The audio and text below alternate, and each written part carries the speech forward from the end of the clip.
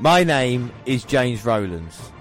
In 2015, I teamed up with my friend Dan White to create the WNR podcast.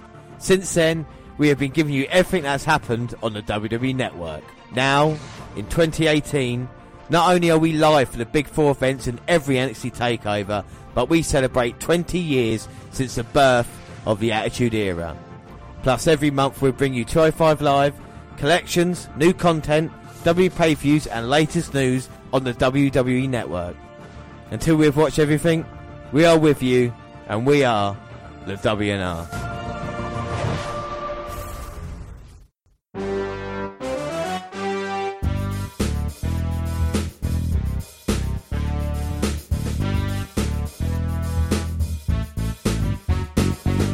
Yes, hello, I am James Rowlands, and as always I'm joined by... Dan White. And today it's the WNR148 Part 2. We bring you two and WrestleMania 14. But before we start anything, let's have the alternate intro. And this week, Dan is going to help me out. Hey honey, feeling better? Who's this? I'll give you a hint. I'm cute, I'm furry, and I make 500 babies a year. Rodney, get back in your cage. What's up with that trap behind the fridge? You trying to kill me? Never mind that. Get your furry little ass back in your cage. Now, I don't want your droppings on. 2 security guard. Bye-bye. My son Rodney, little hairy boy, sleeps in the cage. I have to keep him in the cage because he has hygiene problems. And there you go. So Dan's helping me out. That was Dr. Doolittle. That came out in 1998. Yes, 20 years ago. But in 1998, WWE and WCW were locked in a ratings war. Their shows Raw and Nitro went head-to-head on Mondays. The WNR podcast go back 20 years, right in the middle of battle. We've followed the war since the inception of Nitro, but now with the Attitude Era getting going and WCW at its peak, it's a perfect time to follow it month to month. This is WWE versus WCW, the Monday Night Wars, March 1998. So let's begin. Like we said, we've got the 5-point system in place, which is roster, rating, promo, matches, setting, and overall card as well. Yeah, but we are going to start off in WCW with Monday Nitro, and it's the 16th of March.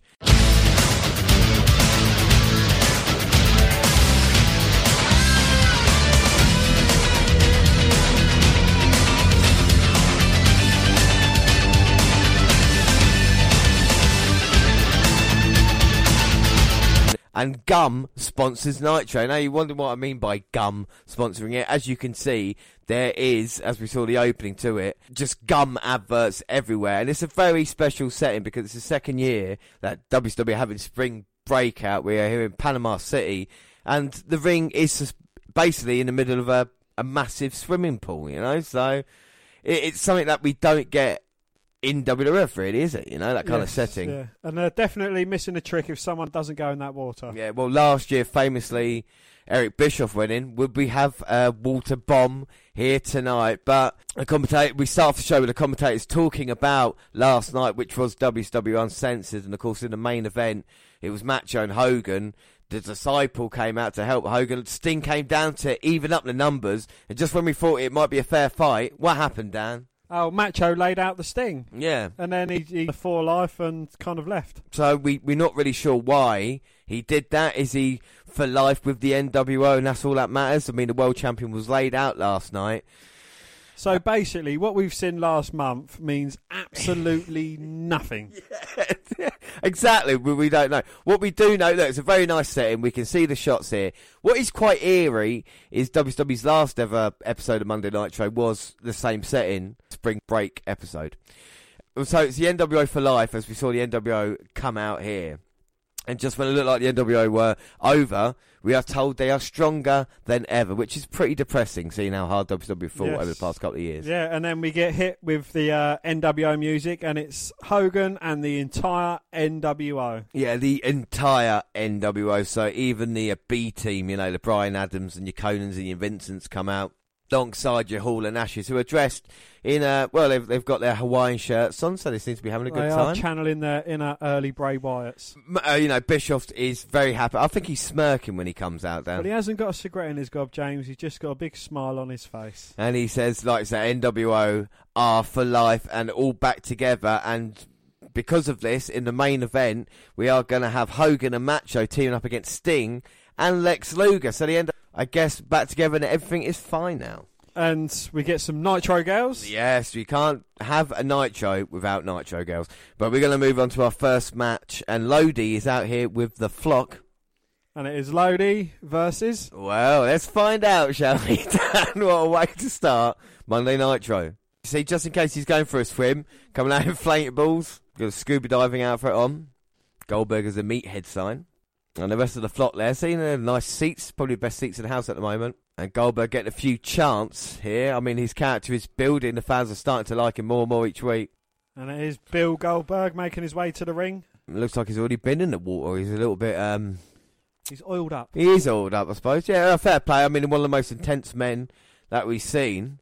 Coming out here, not even staring at the Flock. He's a man on a mission. And Goldberg sank the title. There are lots of Goldberg chants. I mean, he's becoming more and more popular. He's still undefeated here in WCW, even though he's not really had that tougher opponent yet. You could maybe argue. You know, we've seen William Regal, Barry Darso, gave him a run for his money on the last episode. I don't know if Lodi will tonight, and he's poking the bear at the moment.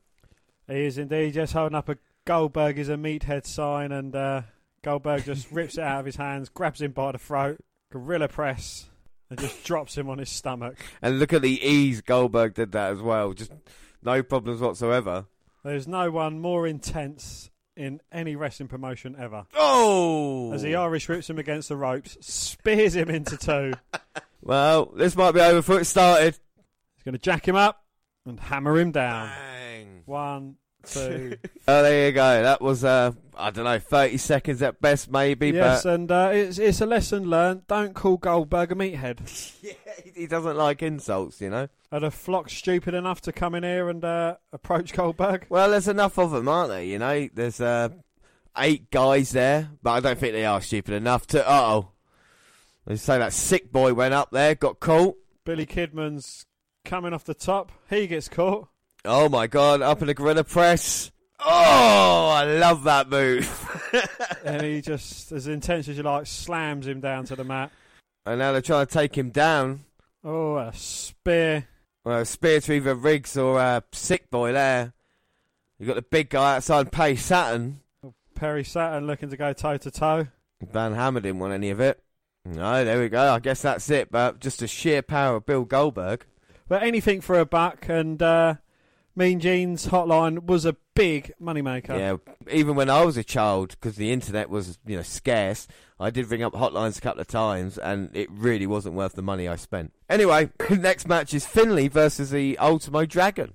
Yes, and Finlay's got a new haircut, and it's a bit Scott Steiner style. Yeah, so he's got rid of his long black locks, and now he's gone to blonde short hair, but, you know, I think it works for him. It might stick around. Oh, but it's a really good start. Kicks by Dragon, but fit for that British style, wears down the Dragon. Yeah, it's great to see the British wrestler, even go back 20 years, you know, Monday Night War, the Attitude Era, the biggest time, and you've still got that quality shining through, even as you have today.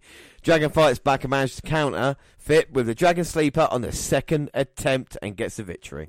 NWO music, yet again. Borton. Yeah, it's Norton, but he bores me. So he's Borton. So it's boring Norton. Yeah. Norton, yeah. Norton's out with Buff, and Scott are in action against Chris Adams. Now, Chris Adams, there is a lot here to discuss.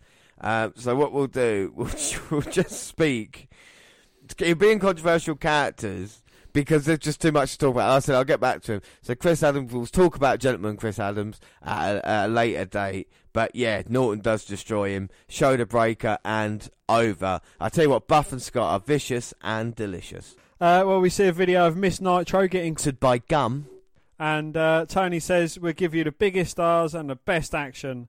Wait for it. The next match is Mike Enos and Bloom versus Bulldog and Neidhart. Wow, it is the biggest stars, aren't they? They really are. The biggest crackheads. Yeah, well, the Hart Foundation starts strong, and Tony mentions Brett being beaten up last night by the NWO at Uncensored. Well, where were Jim and Bulldog while this was going down? Like you said, Dan, probably smoking crack. Enos and Bloom take control and shit power moves, bear hug Jim, but he manages to get the tag.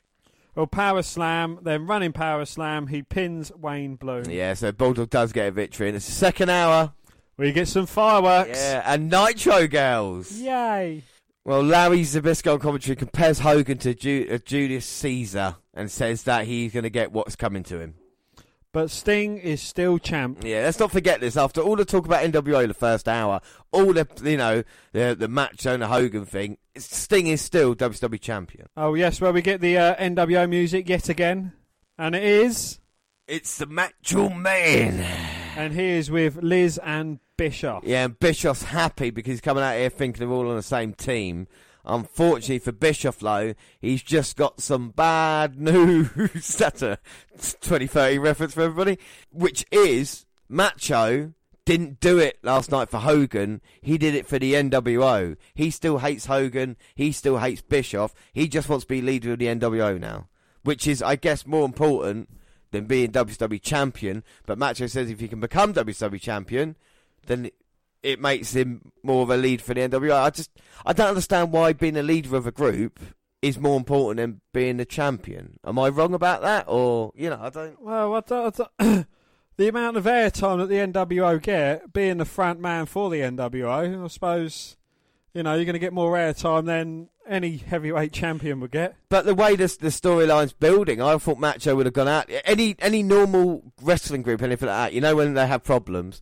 The Macho would have been kicked out of the NWO, or he would have left the NWO and then gone on to try and break it down, not still be a part of it. It doesn't make any sense, You would have thought Macho then, good guy, but this is WC Nipple. This is WC... It is, and nothing has to make sense. Well, Raven's out here with his flock. He's got the mic and says Benoit cost him his US title last night in a triple threat match with DDP at Uncensored. And the fans chant Raven sucks. Yeah, but he gets the mic, like I say, but he says it's time to fulfill his destiny and end this feud. And he also says DDP deserted him and now there can only be one. The snake is watching, quote the Raven, nevermore. So that is a joke who trained both Raven and DDP. So Raven's trying to build up the past. But this is going to be the end of this feud here. So let's see how Raven and Benoit, because the cripple is here and he's going straight after Raven. Yes, and he beats him up, and then he beats him up some more. Yeah, so let's see him beating him up, and then we'll skip on to him beating him up some more. I didn't mind the Raven character. It's one of those, I'm not, if you look at a Bray Wyatt or people like this, it's something that maybe they could have got behind, and I think the flock would have been good if it hadn't been the same as the NWO thing. I think Raven had a bit of talent. Maybe not great in-ring wrestler, but on the mic, and as a character, he can maybe have managed someone better, if you know what I mean by that, because I can see what he's trying to do with DDP, and I think the three-way, that this feud has been quite fun rules. You've got anything goes as we've seen at the moment. Benoit's beating him pillar to post right now. He just slaps him round the face while shouting shouting insults at him.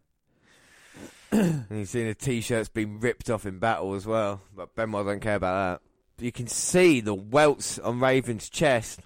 Well, if they've chatted backstage, he said lay it in. That's what he's doing. High back body drop there by Benoit, and he's been in control for the whole match. He's actually looking quite tight and ripped there as well. Yeah, he's looking in good shape. Like I said, but still, the story of Benoit, he's not had a singles title yet in WCW, and I think he deserves it. He's been a great wrestler at this point in time. The fans are behind him as well. The commentator's trying to say he likes punishment. Oh, Benoit with suplex. Oh, second snap suplex. Going for the trivecta. Hits it. Yeah, three amigos. And Benoit runs his thumb across his throat, and he's going to go up top for the flying headbutt. Benoit now all the way up. Diamond headbutt time. Oh, but Raven manages to roll out of the way at the last minute. Like you said, all or nothing. Benoit hit nothing there. And Raven going outside. Basically, the first bit of offense he's had is Benoit's mistake. Brings a chair in low. Benoit's hurt Benoit more than Raven has. Yeah. It's like we score an own goal, but the chair has been set up. Running Bulldog. Face first onto the chair, and that's going to do some permanent damage. Chair set up again. Raven didn't get Benoit down though. No, looking for the Irish Whip, but Benoit's got his arm locked around the top rope, trying to block it. Oh! Looking for the crossface, but as Raven goes down, Benoit head first into the steel chair. Well, I don't think Benoit realised how close the chair was. Did Raven realise how close it was? Well, very clever. Head down. Ooh. The even flow DDT. And lights out for Chris Benoit, who's been dominating the match. 2, C3. Raven gets the victory here, and he ends the feud with Benoit. But it made Benoit look good, didn't it? Because he was in control the vast majority of it. Yeah, most definitely. And Raven will face DDP at the next WWE pay-per-view, which is in April, and Eden will be watching that show itself. And up next, Dan, we get some Nitro girls. Yeah, and Heenan joins the commentary team. Yeah, and the next match is Yuji Nagata versus the Cat. Yes, and Sonny Ono's with his friend, the Cat, with Nagata. Yeah, and look at the Cat off the top. Well, we told by the commentary team we're going to get 3 title matches and Tag Team War tonight, still on Nitro. Yes, and MMA style, the Cat with an armbar. Yeah, usually with Exploder and boots to the face and a lot of boring chants. But the Cat finishes it with a lovely kick as he springboards off the top rope. And the Cat is happy with his Cat that got the cream.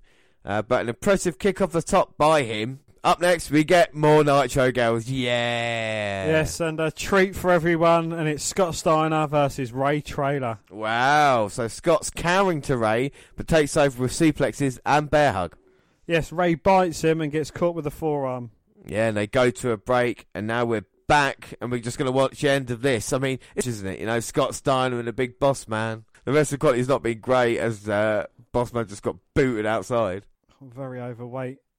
Boss man or trailer. Exactly. Very overweight. Not great. Used to be a member of the NWO, believe it or not. But if against Scott Steiner, you would think maybe Scott just turned, he'd try to look like a killer. And we're talking about out of shape Ray Traylor. He's put Scott Steiner to the testes here.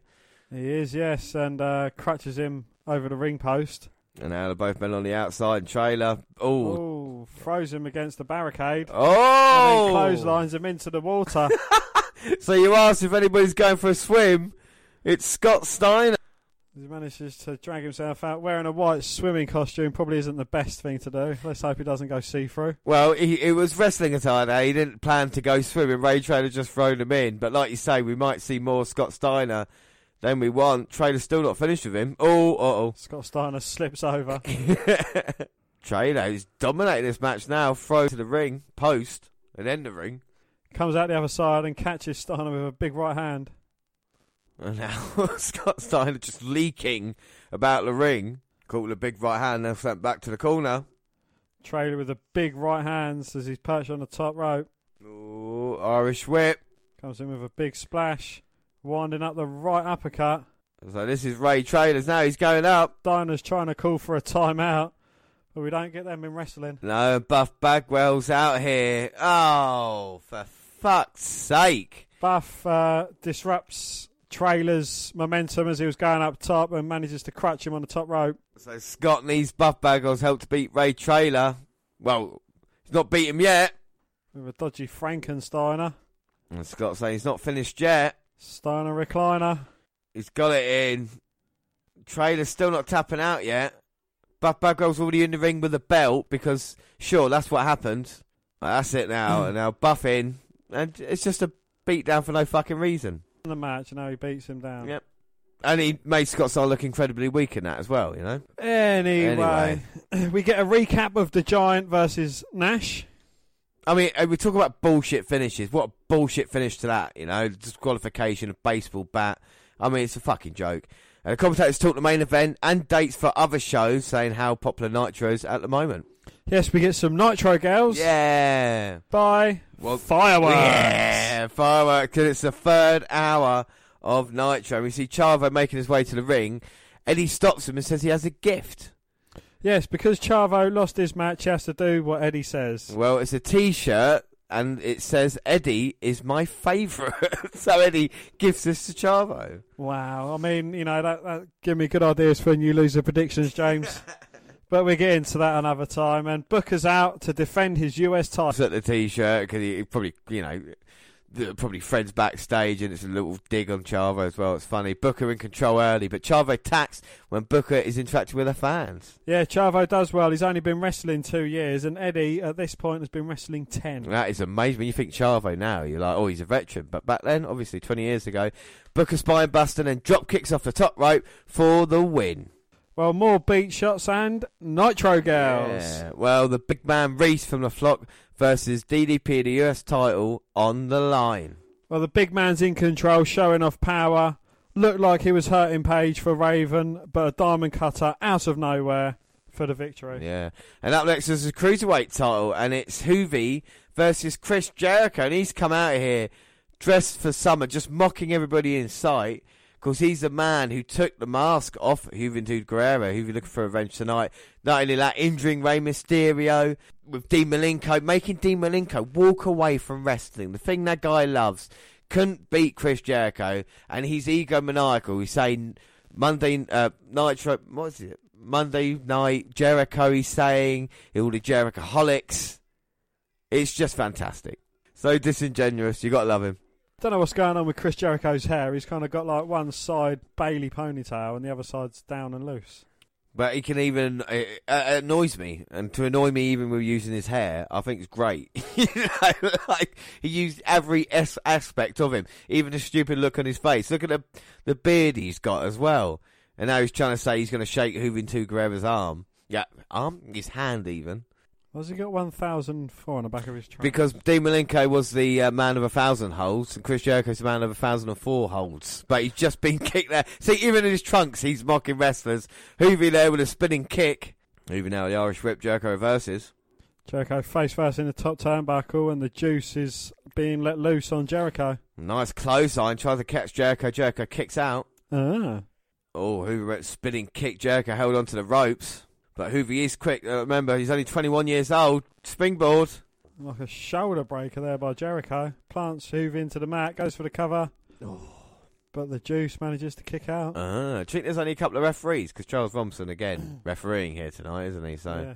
So Jericho, you know, he's one of these ones that is stuck with the same kind of cocky character as he has done, whether it's face or whether it's heel. He still manages to annoy everyone. Well, this is the thing, isn't it? And even the building blocks now of getting himself over in that way, you know, these are all probably his own ideas that he's coming up with. It's not really what WCW have been saying to him. Like I say, with the hairstyle, with the trunks, just the kind of general attitude. Monday Night Jericho, look at this now, with a pin and flexing his muscles. The cruiserweight title on the line against a man who he took the mask off him and then started wearing the mask to the ring. You know, it's just, you want to see him get his comeuppance, and all great heels do it, you know?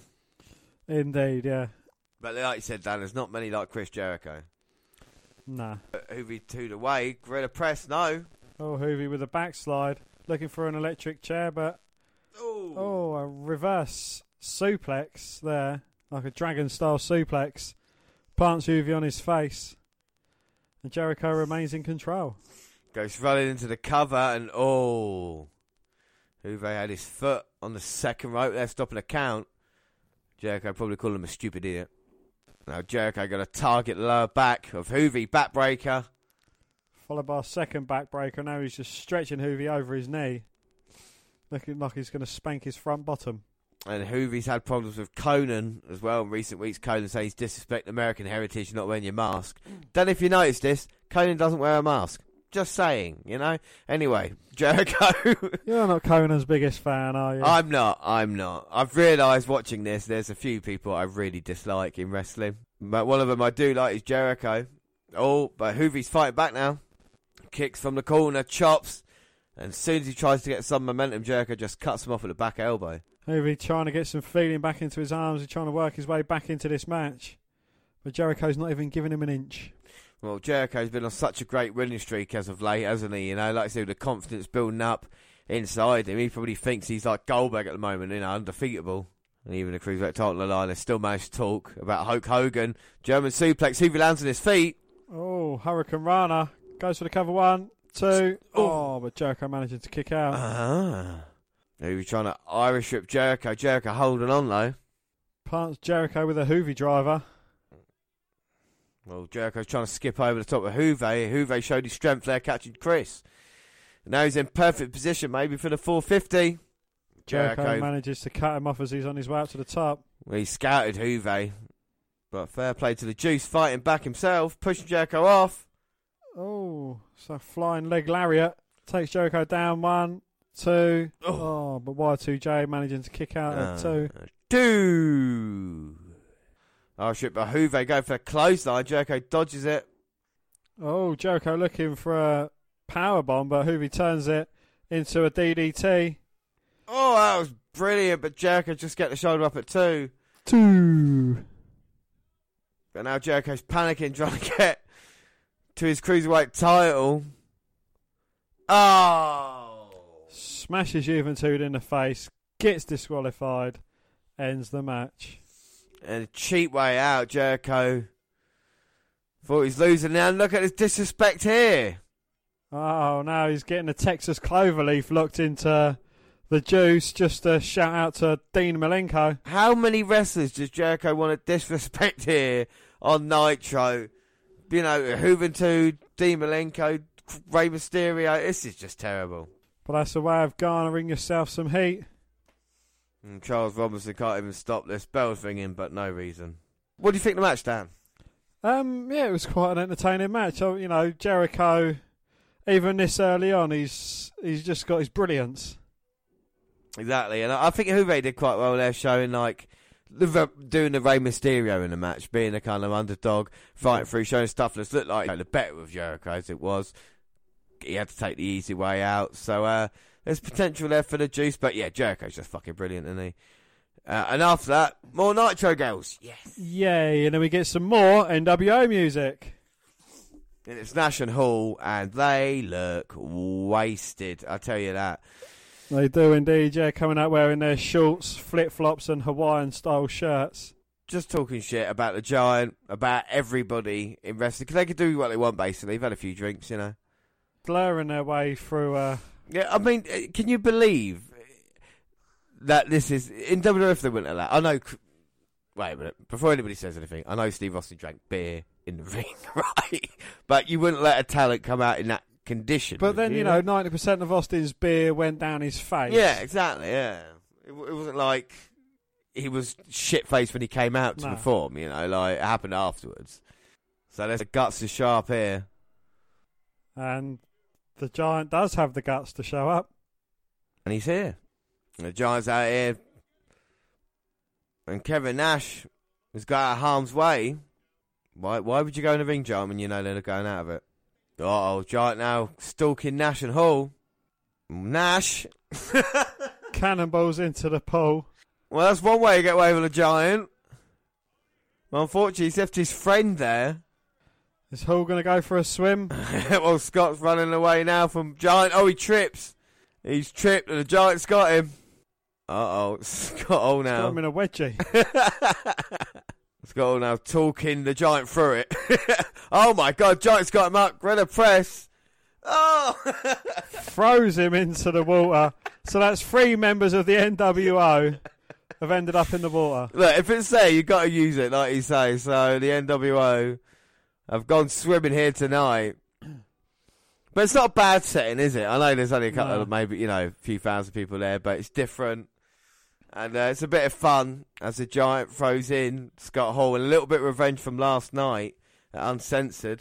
But speaking of last night, we're going to find out what happens in our next, the main event, because it's Hogan and Macho Man versus Sting and Luger.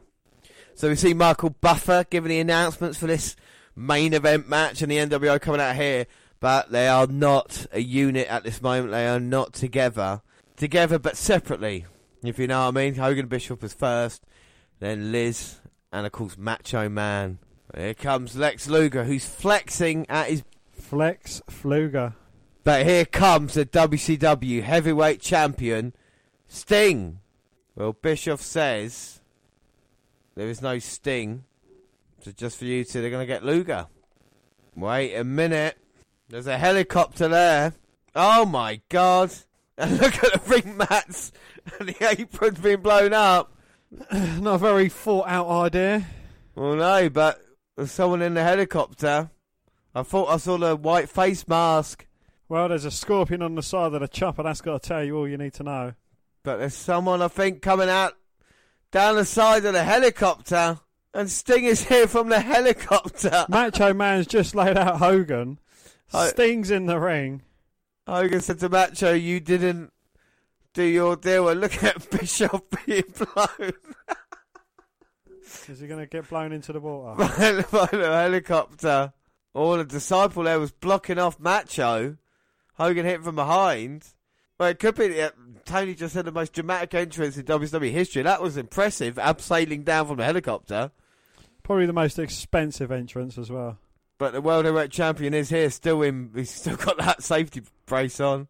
Macho got thrown in the ring, so this tag match is going to start. Big elbow drop from Sting. Another scoop slam. Sting going up top. Well, Sting's got a point to prove. He got laid out by Macho last night. Slams him. Well, he's Hogan up on the apron. For life. Macho Man's punch drunk. Gets caught with a big right hand from Sting. Mounting Macho, raining down punches. Ooh. Not wearing his title yet again, though. I know. But then again, if you are coming out of a helicopter, do you really want it round your waist? You know, have that risk of falling and killing someone. So, I don't know where the WCW title was. I don't know if maybe the fake Sting is looking after the WCW title. Potentially. Yeah. Hogan giving Savage a piece of his mind. Look how heavy Lex Luger is breathing right now. It's like he's really, really struggling. Macho been beaten down. Extreme close-up of Macho's face.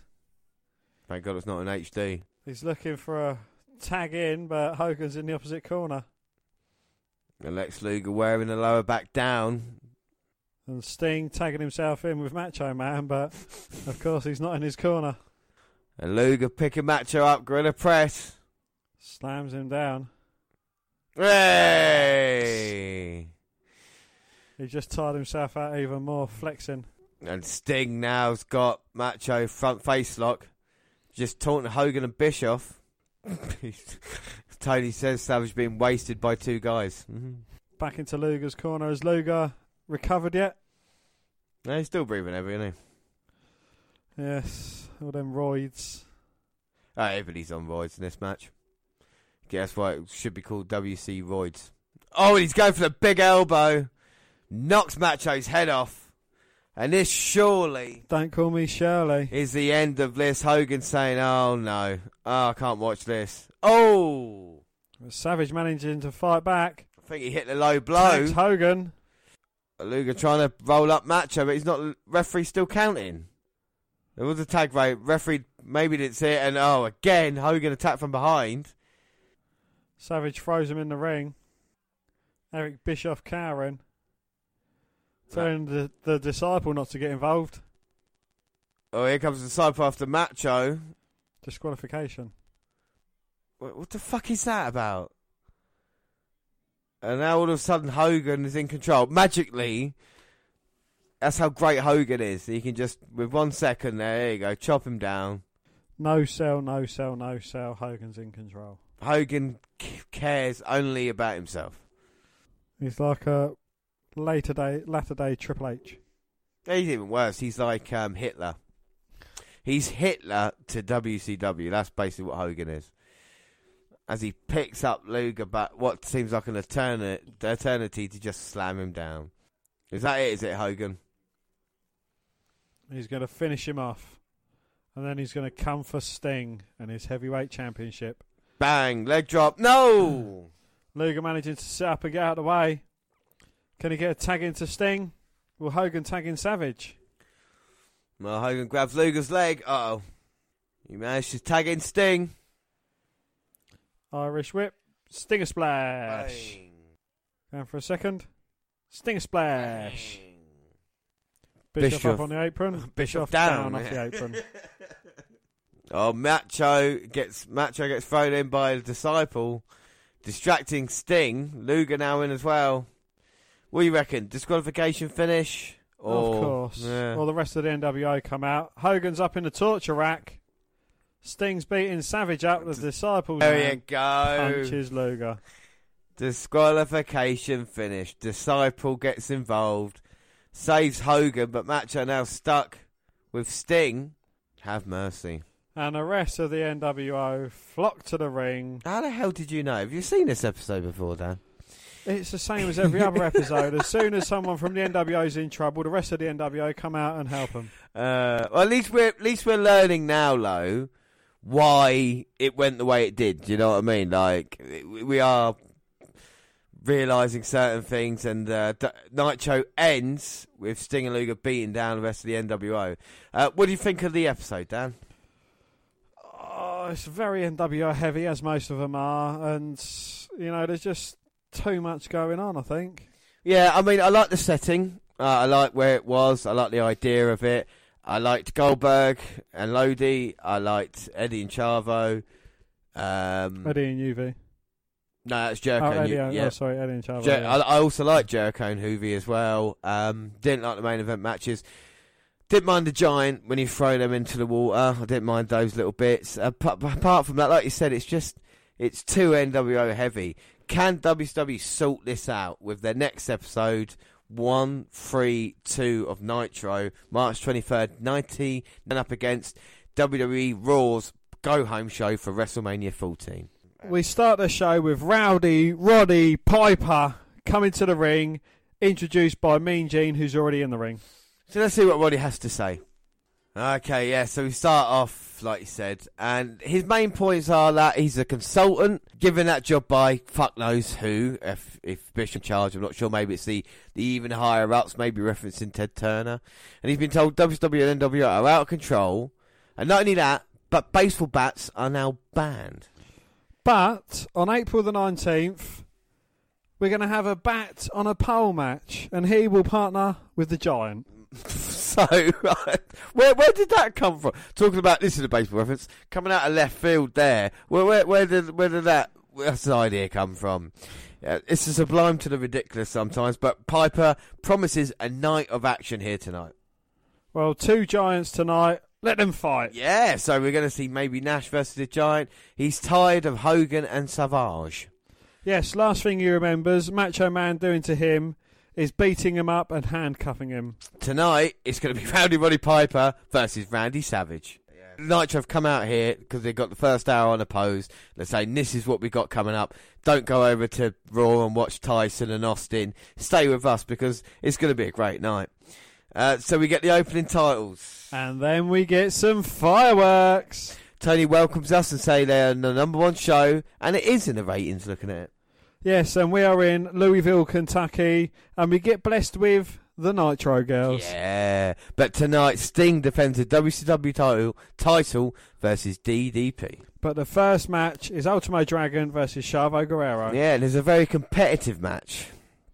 Yes, Chavo tried with Eddie in his corner, but Dragon was too strong. Yep, and Dragon Sleeper for the victory. So Eddie's saying that Mean Gene that Chavo's an embarrassment. So Eddie completely embarrassing his nephew Chavo there. He's saying you've let down the entire family. Apologise. Apologise to your grandma. Yeah. And he said he's got a match coming up with another Japanese wrestler, probably better than the one that you just faced, and he's going to show you how a Guerrero does it. So we'll find out how Eddie Guerrero gets on later. And it wouldn't be Nitro without some NWO music. It's Hogan and Bischoff. You always got to have they've always got to have a Nitro. Nothing new from these two. Bischoff is so far up Hogan's ass. Hogan talks shit about Piper and the Giant. No one's afraid. He said Piper's wearing his sister's mini skirt. Yawn. So I agree with Larry, who says that in the first couple of seconds he's bored already. So let's just have a little brief recap of Hogan's enemies or feuds. Of course we can. So we've got enemies and feuds. We've got Sting, of course. He was fighting him at Starrcade, WCW title. We've got Macho. Yes, Macho Man, of course, uncensored in the main event.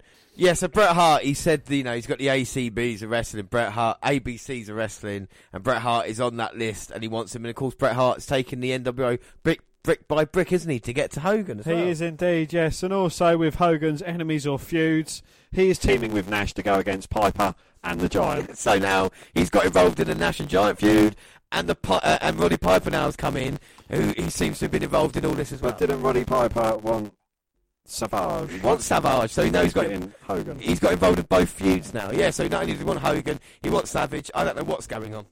It's Hogan sucks, Charles. Look, don't encourage him, all right? No. It proves a popular face, could have challenged and defeated the NWO with a future for years to come. They were so short-minded. Yeah, this blows my mind when you think about it. Hogan is still talking, and tonight he will be in Nash's corner versus a Giant. Yes, and for life, it's over. And we get a hotline plug from Mean Gene Oakland. Yes, and this time it's a man might make a return. Yes, so the cameraman that left last week might come back. This fuck 69 a minute to find out. We get the NWO music yet again. And it's Scott Steiner with Buff. And they're having a roid off. Yes. So, this is when Big Papa Pump, the nickname, was first introduced because that white singlet had done a little bit of an upgrade. So let's just watch his entrance. Here we go. Here comes Big Papa Pump. See, a little bit of an upgrade. He's got the kind of Super Steiner snazzy hat he's got. So he's seen how big his roided up muscles are. Well, they're big. I bet they've got the inch tape for other things as well, haven't they? Dirty bastards. Those little roided up penises. There you go, right on his back. Big Papa Pump. It's introduced and it sticks. Like you say, threw a lot of shit at the wall there. Super Steiner, whatever it was. But Big Papa Pump did stink. Did stink? Well, maybe that's a Freudian slip. He did stink, yes. Yes, because, but it did stick, and we're not going to watch, thankfully, we're not going to watch his match versus Wayne Bloom. Well, oh dear. And Buff says Scott is bigger than him. Yes, well, Scott chokes Bloom, does some press-ups, and Bloom makes a comeback. Scott with the suplex, pose, dumps him down, Steiner recliner for the win, and a pose. And then Buff feels his muscles. And then he has a squeeze on his arm. Yeah, not as bad as first fall. Tony says... Right, here we go. This is fucking brilliant. Right, so Tony says there are young Nitro girls, and 31 minutes on this Nitro, weird comment alert. Ready? Larry says they don't look as good as the old ones, and then Tony says, give them some time. I mean, well, give him some time, Give him some time. You can imagine him rubbing his knee and rubbing his legs at the same time. Yeah. Give him some time, boy. What a weird comment that is by Tony Schiavone. Next match is Lodi. And he's with a sign that says he's a luchador Lodi. Versus a real one in Psychosis. Yes, and Sai turns on the style. Very nice. Yes, it's good to have Mike on commentary to help Tony and Larry with the moves. Yep, guillotine leg drop, and Sai wins pretty easy. Yes, and what a time it was for a wrestling fan. Yeah, I mean, all the bad stuff, at least you had choice, and everything that was going on Raw at the same time. And, of course, Nitro, we move on to our second hour. And we're greeted with some fireworks. Yeah, and Paige is on his way out. Well, Larry doesn't know who to back, and Tony is rooting for a good match. So this is champion versus champion. It's a once-in-a-lifetime match, Tony says. It's pay-per-view quality. It's the United States champion, DDP, challenging for the WWE heavyweight title versus Sting. So Tony says one of the biggest Monday Nitro matches of all time. And weirdly, wouldn't you know, Dan, that this is starting just before the second hour. So that means anybody who wants to watch Raw would have to make a decision whether to stick with this match or go over and watch the start of it, you know? Well played, WCW. Well, this is the thing, and this is a really interesting match. We've seen a lot of NWO, like you say, but now we're going to see two of WCW's best going at it. Let's hope for a great match. DDP and Sting are both ready for this one. There we go, Colin Elbow top, start things off. DDP is the people's champion. Yeah. Where have I heard that one before? Well, DDP used that last year, didn't he, when he was going through the crowd, so it's an expression that was used and probably, given to the best man for the job, shall we say. But both men go outside, get separated by Nick Patrick. Says, you want to win the title, you got to go in the ring. Well, DDP's already in his later years. Yeah, he is. He started it late. So another collar and elbow tie-up. Both men testing the other one out. Sting gets the better of that. Tries to foul up DDP, but only a 1 count. 1. Kicks him to the back of the leg, looking for the Scorpion Deathlock. Oh, Paige knows that's a dangerous move. Blocks him. Sting goes for the legs again. Looking to tie up DDP. Manages to get it. Oh, but DDP scrambles his way to the bottom rope and breaks the count breaks the submission attempt almost immediately. And the crowd go absolutely fucking mental for it. So, the crowd are invested. They want. This is what they want to see. They want to see the best that WWE has to offer. We want to have a good, nice, clean contest, guys. And a nice finish. No shenanigans. Thank you very much. DDP picks himself up. At least Sting come out here tonight with a WWE title belt. Yeah, only because it's on the line. Yeah, that would be very embarrassing if you'd have forgotten that. DDP, you win. Oh, shit. Turn your US title upside down. DDP got Sting, sleeper. Managed to roll out of it, though. Oh, both men looking for a hit lock takedown, but both men blocked it. DDP with a swinging neck breaker goes for the cover. Sting manages to kick out. Oh, and every big move being met with huge ovation. Diamond Cutter, no. Sting made sure he avoided that one. That's how easy it could be. And you know, this is the type of match that I don't mind if there's not a lot of moves because, you know, so you don't have to do a lot. They're invested anyway. Yeah. And every big move does matter. Well, both men are certainly loved by the crowd. It's got to be a 50-50 split. Of course, Sting been away for so long and now he's come back, thrust back into the main event scene. Beat Scott Hall uncensored to retain the title, so you wonder who's next in line. Or, like I said, will DDP walk away with the WWE title here tonight? Well, James, you say who's next? That's exactly, yeah. But he's still not really had a massive challenges yet, has he, Bill Goldberg? But DDP... That was some sort of inverted tombstone facebuster type manoeuvre. Goes for the cover, but Sting managing to kick out. Well, that took a lot out of him. Now Page going to wear down Sting for a little bit. The crowds are on their feet. Sting managing to fight out of that submission hold, and he's might be getting into this. No, Page cuts him off, backs him up in the corner. Oh, but Sting drops Page face first into the turnbuckle, manages to get some separation between the two. Now Sting trying to get his breath back. Page has been on him past couple of minutes. Sting looking for a clothesline. Page ducks it, but Sting catches him on the second time round and drops him to the mat. Going for the cover. I don't think it was going to get the job done. Oh, no, that was close. Was Nick Patrick helping DDP get his shoulder up there? Yeah, I see his so. hands slide in and lift him up. Well, Nick Patrick's basically this time, he gets a senior official. So he's probably helping calling the match as much as anybody in there. We saw Page a minute ago just talking to him. But now Sting, whose face paint, this is how much of a great match this is, already wasted away, really. Yeah, he's sweating his face paint off. He's got Page in a sleeper. Gets him down onto the canvas, and Page's shoulders are down as well, managing to get him up. DDP, for the second time, his shoulders dropped to the canvas, but managing to get him his shoulders up at 2. So despite him like having this long move in, Page is still just as hyped up as he was. So basically completely ineffective. Well, or maybe it's just the heart and determination of the people's champion. One last rush of adrenaline to get up in the most important match of his life. For life. For life. And Page is up, elbows to Sting. Oh, but Sting catches Page and takes him down. And now Sting Irish Whip. Reversal sends Sting sternum first into the top turnbuckle. Belly to belly slam. Can he get the victory? 1, 2. No. But Sting managing to kick out. I think Sting's going to win this one. And Page, though, wants to win. Trying to pile drive him again. Sting, though, powers him up. Drops him down. Lovely back body drop by Sting. Page up and responding with a big right hand. Sting returning it in kind. Now the yay nay punches and Sting winning the exchange. One last big shot, knock him down. But Page straight back up again to his credit. Drops him face first.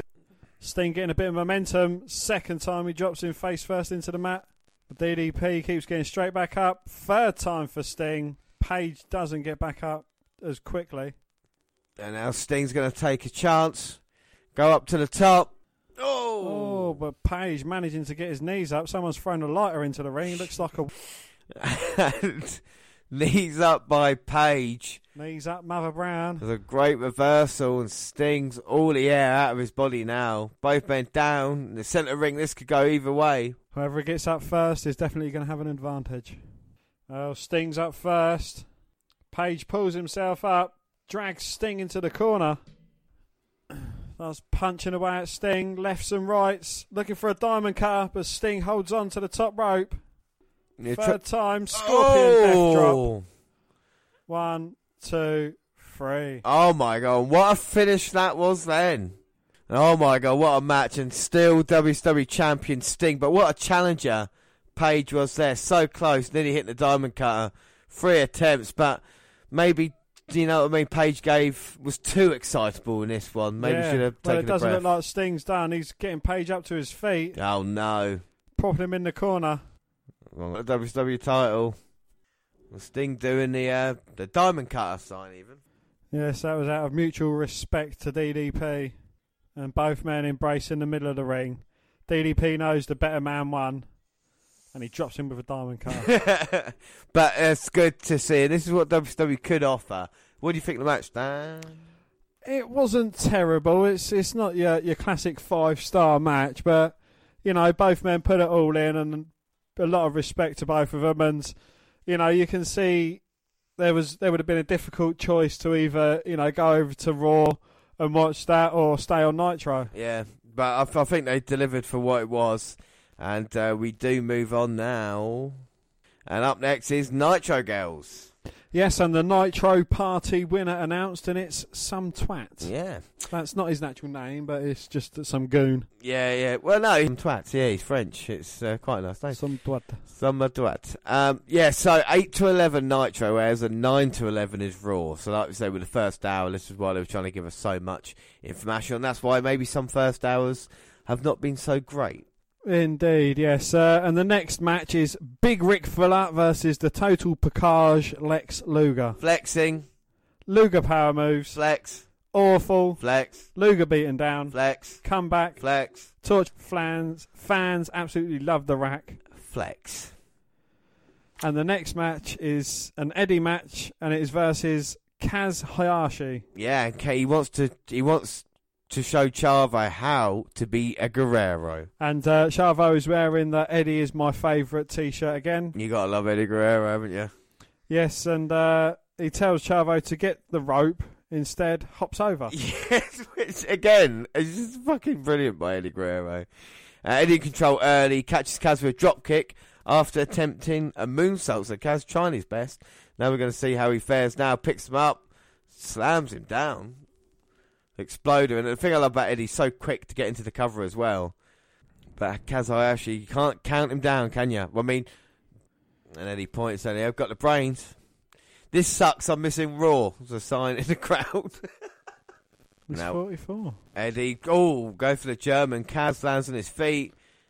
Kaz now Hurricane Runner and drops Eddie Guerrero on the outside. He was trained by Ultimo Dragon.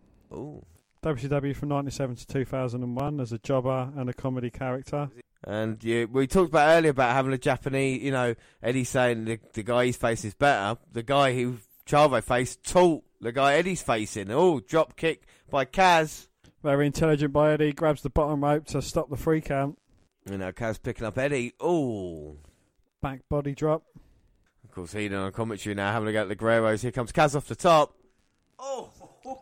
Wow, Kaz come in with a drop kick, but he catches him in a backbreaker. Very smart by Eddie. Very innovative move. Well, easy for you to say, Dan. And now he's Irish ripping Kaz. Oh. A tilt-a-well backbreaker from Eddie. And Eddie Guerrero, I mean, you talk about great wrestlers. What he does this, he makes it look easy. You know, it's a thing of beauty. Going for the snap suplex, maybe. Blocked by Kaz Hayashi. Turns it into one of his own. No, Eddie counters it into a snap suplex of his own. And he stamps his foot on his, spinning his body round. Well, it's not nice, but it's legal. And it's effective. And now he's got Kaz against the ropes. He's calling Chavo over. Telling him this is how you beat someone up. Well, fair play to Eddie. Proving a point. Pump handle backbreaker. 1, 2. Oh, but Hayashi manages to kick out. To his credit, though, Kaz showed toughness there, get the shoulder up. Huge Eddie sucks chance. But Eddie doesn't care. He's placing Kaz on the top rope. Is he looking for a superplex? Oh. Oh, lands it. And what's after that? He could go for the cover, but... He's going to go for the frog splash. Taking his time. Goading to the fans. Oh. 1, 2, 3. Well, this is how Guerrero gets the job done. You can't dispute that, can you? I mean, Eddie Guerrero is just brilliant, isn't he? He is. He's absolutely great. And now he wants Chavo to lift his arm. And the Dragons come out here to check on Kaz. Oh! Eddie just slapped Chavo. Are you going to let him shoulder barge me? You're going to let him disrespect the Guerrero name? Show him what you're made of, Chavo. And the crowd want Chavo to tell Eddie to shut up. That's not going to work. No, he opened him. And he says, come on, Chavo. On the back of the T-shirt of Chavo, it says cheat to win, which would be a Guerrero family motto as well. Lie, cheating and stealing, but Eddie shows what it's like to be a Guerrero, and the tension's building between uncle and nephew. Up next. So we see a Bret Hart video. Yes, he is still part of the company. Yes, and they're doing nothing with him. What about the Hogan feud? Is he still taking out the NWO brick by brick? I don't know about that, but we hear the NWO music. And it's James's favourite, Conan. Yeah, and we get a video on K-Dog. He is shit. Orale, arriba la raza. Versus Prince Iakea, or if spell check is to be believed, Prince Useless is what came up. Wow, well, Prince tries, but Conan's awfulness brings him down. Yeah, bringing him down, bringing me down, man. Conan uses lots of terrible submissions. Well, this match is too long. Yeah, I mean, 2.5 minutes, I'm not happy. Heenan replaced Larry, so at least I can laugh at Heenan's jokes. Yes, and I'd be watching Raw right now. Yeah, I would be watching Raw. But well, after being beaten up, Prince Northern Lights Conan for a shock win. Oh, back from the break, and it's Jericho, WCW, Monday Night Jericho. I mean, all cocky and bad. Look at him smirking. He hasn't got a cigarette in his gob, James. He's just got a smile upon his face. Disco tosses salad. It's a sign, that's all. Love it. That. Right, so Jericho's coming out. He's been great, isn't he? Jerichoholics, Monday Night Jericho. It's all the stuff we know and love. He's being our hero here. But he gets interrupted by Larry Lane. He said, no, it's Lenny. Because basically, uncensored, like we say, Lenny was told by Jericho if he was to dress up like Jericho to distract Malenko, he would pay him $1,000. And Jericho, being the upstanding man, is going to pay him the money back, isn't he, Dan? Well, Jericho claims he wants his money because he can't wear that ring gear again because he can't get the smell out of it. And he says, no, you owe me $1,000. And he's saying, let me have it, give it to me, let me have it. Yeah. So let's see if Jericho gets it. Oh! Well, Jericho gets something and it's a slap round the face and the referee rings the bell for the match to start. Well, Jericho hasn't even got his title belt off yet. Oh. High back body drop from Lane to Jericho, and the referee just takes the belt off of Chris. And Larry Lane here might upset the odds. Oh, no. Runs into Jericho's boot. Good. Oh. Randy Orton-esque. Nowhere near as good as Randy Orton. Yeah, right. Much better than Randy Orton's. Oh, Larry Lane now. Going to try leapfrog. Oh. No, Jericho hitting him with a spinning heel kick, nips his way back up to his feet. And the confidence flowing through Jericho. As he kicks him in the face. Backbreaker there by Y2J. And now Jericho's going to finish him off. He's going to hit him. Oh, no, Lane rolls through with a cover. Oh. Jericho reverses, manages to get out. Oh, and he's going to go for skull crushing finale. That's it. It's over. 2. Oh, but Jericho managing to kick out. How the hell did he get the shoulder up from that? And he's turned into a mini as well, isn't he? Flexing away. Flex Luger. Now Lane, he wants the cruiserweight title. Now he's not interested in the money. Lane go for leapfrog, gets caught by Jericho. Alabama slam. Oh Lion my! Tamer's locked in deep. Jesus Christ! Look at us turning that. Lenny Lane taps out and Jericho with the victory. Oh, and that type of stuff there makes Jericho look good, doesn't it? Yeah. You know, this is it. Or even not in Jericho's type, but if you're looking for how to build up upcoming wrestlers and what to give them, stuff like that, if you're a heel, because it means you get the job done at the end of the day, and you still have the kind of, you know, I think it works well. Anyway, we're on to the third hour, Dan. And we get fireworks. Yeah, and what else do we get? Oh, that's almost as regular as fireworks, or even more regular than fireworks. Yeah. The NWO music. It's Hogan, Bish, and Nash. Well, what would it be without a Hogan and Bish promo? Yeah, well, they talk about the Giant.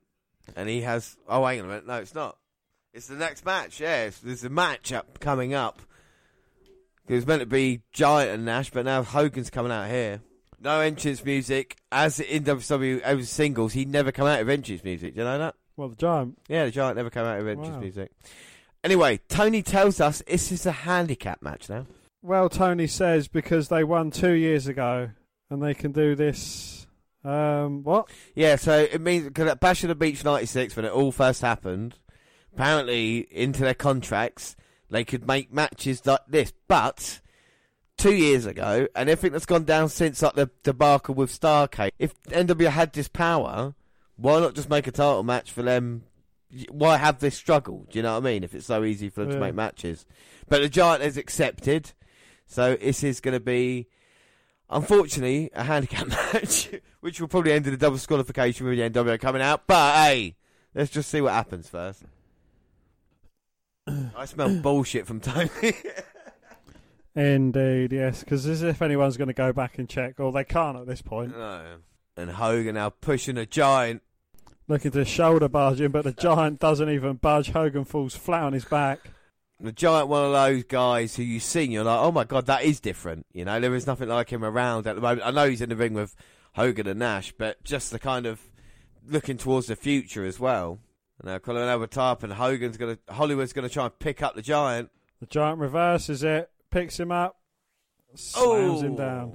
The Giant saying, bring it on. The Giant's certainly not backing down from these two behemoths in the wrestling world. Arguably the two toughest members of the NWO here.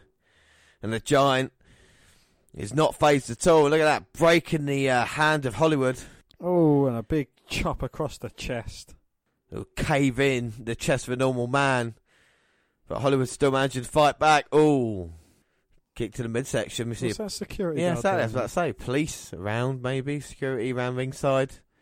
Yeah, because he's going to stop the NWO coming down and joining in this match, isn't he? Maybe he'll stop the lighters coming in. And boot up in the corner. But the Giant, Hogan gets sent to the outside. Bischoff making sure Hogan's all right. Kevin Nash coming round and also checking on Hogan. Thought he was giving him a little massage then, make sure he's okay. Is that all right? Is he like that? Bit lower. A little bit lower into the front. The Giant wants Kevin Nash. Nash says, your time will come, I'll break you. Hogan with a knee to the midsection and some big right hands is rocking the Giant. Now he's biting the head of the Big Show. How are we meant to believe those awful right hands can have any impact? Giant low, picking up Hogan. Oh, a big backbreaker. Indeed, and Nash is nothing but a spectator at this point. That's what he wants to be. You know, we know he takes the easy way out. One-on-one with the Giant. I think Giant's got his number. I think Nash realises this well, so he's going to hide behind everybody. Hogan, Bischoff, Bryan Adams, Scott Hall, Scott Norton, Buff Bagwell, Vincent, Conan. Dusty Rhodes. Dusty Rhodes, baby. And now, Nash wants to tag. He's grown a pair of cojones. Hogan saying Nash is going to break you. And here comes Kevin Nash. The Battle of the Giants is why Piper made the match. Big Sexy steps over the top rope. And the two Giants tie up in the middle of the... Now, Giant, I think, winning that exchange of power, sending Nash all the way back. And a distraction from Hogan allows Nash to get the upper hand. And Kevin Nash wailing away on the Giant. Big rights to Paul White. Irish whip. Oh, and follows it up with a big splash. I think the ring might have moved. Oh, Giant reversing him. Oh, and they've moved it back to its original position. And now he's got a hold of Kevin Nash's head. Big headbutt. A Giant headbutt. And Big Sexy in trouble. Well, those kicks might have internal bleeding now. Oh, and Hogan in. Both men working away on the Giant. And the referee doing absolutely nothing about it. This is probably written into their contract that they can. Oh, of course, yeah. It's like, well, Bischoff, why don't you get in there and help and beat him up? Yeah.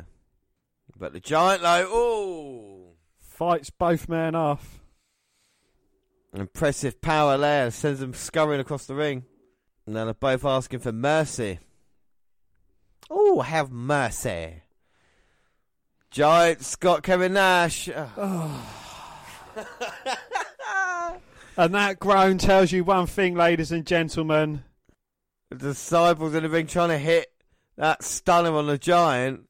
Bischoff is hitting him with ninja kicks. To no effect. And now he's got Bischoff. Choke slams Eric Bischoff. And he gets dragged out of the ring by the rest of the NWO. That is terribly awful. Well, how many times have we seen this happen in a match? Oh, Giant, that is a big fucking giant booger. At least he knew it and he got it out. Well, the Giant there just laid out Bischoff, but again, still no real answer and ending to this. And the world's skinniest referee. With the world's largest athlete. Up next, James, we have Nitro Girls. Yeah, Nitro Girls. And the next match is for the TV title. It is Benoit versus Booker T. So, after awful main event, guys wrestling, they shoot. What the fuck have I put there? This. Oh, yeah, so after awful main event, guys wrestling, they give us this, which is Booker versus Benoit for the TV title. Yes, and again, pointing out, Benoit has never won a singles gold in WCW or ECW to this point. And both men respectful start, know what the other one has to offer, sizing each other up. Of course, with the TV title on the line, can Benoit accomplish his dreams here tonight? Booker T, for his worth, he was actually quite a good wrestler. Yeah. And then he went to King Booker and he just turned into a dick. Test of strength, Benoit's down, his head's touching the mat, but manages to fight his way back up. Booker T breaks it. Oh, and a lovely kick there to Benoit. Sends him down to the mat. Picks up the crippler, Irish whip now. Oh, hits him with a lovely lariat. Booker T's on fire. And I'm not just talking about his trunks. Well, Booker T, one of the most improved guys in WCW 1998 with the TV title, but Benoit. Well, Booker T was looking for his spinning heel kick. Benoit held onto the rope. Has a little tie-up with Booker. Let's see if we can get the better of the other one. Benoit now. Oh! Folds up Booker T with a overhead suplex, belly to back. The referee checking on Booker. Might have broke his neck there. Oh, no, better not. Well, Benoit had Booker in a sleeper. Booker T managing to fight out of it, though. But Benoit in control. Just slowing things down. Doesn't want Booker to pick up a pace. Got him on the ropes now, just chopping away. Last week, Benoit looking in great shape, and so is Booker T. Can you dig that, sucker? Booker T going up top. Benoit quick to his feet, though. Cuts Booker T off. As Booker T's perched on the top rope, he's getting some chops. Benoit looking for a superplex. Oh, hits it. Can't quite capitalise into a cover, though. That's how quick Booker T is. You see him hit the kick, then the spinner Rooney getting back to his feet. He's got so much energy. Benoit going to clothesline. Booker dodged it. Standing switch, belly to back. Benoit holds on. He's relentless. He's like a pit bull. I know you want me. Oh, now third German. Oh, Benoit's trying to recover. Can he drape an arm across? Benoit helping Booker T up. Oh, but Booker T, spinebuster. Kind of a last resort for Booker T there. Both men down and drained of energy. Booker T managing to drape an arm across, but Benoit kicks out. And Booker pulling Benoit up by his hair. Big forearms, but Benoit responds with a chop. Irish whip, looking for the axe kick. Benoit ducks it, and Booker T lands over the top rope. And that might be the mistake that Benoit's on. Win the TV title. Booker struggling. How much energy has Benoit got left in his body? Lovely Northern Lights suplex, but Booker gets shoulder up at 2. But you can see in his eyes how tired he is. This is not about winning. This is just about surviving at this moment. Yayane punches in the middle of the ring. Both men going toe-to-toe. Up the game, exchanging chops, and the bell's rung. I didn't see anyone get a victory. Well, the crowd booing as well. They're not happy about this. It is a TV time limit draw. 10 minutes, Dan. That was never 10 minutes. That wasn't 10 minutes. But what do you think of the match, though? I thought it was a bloody good match between these two.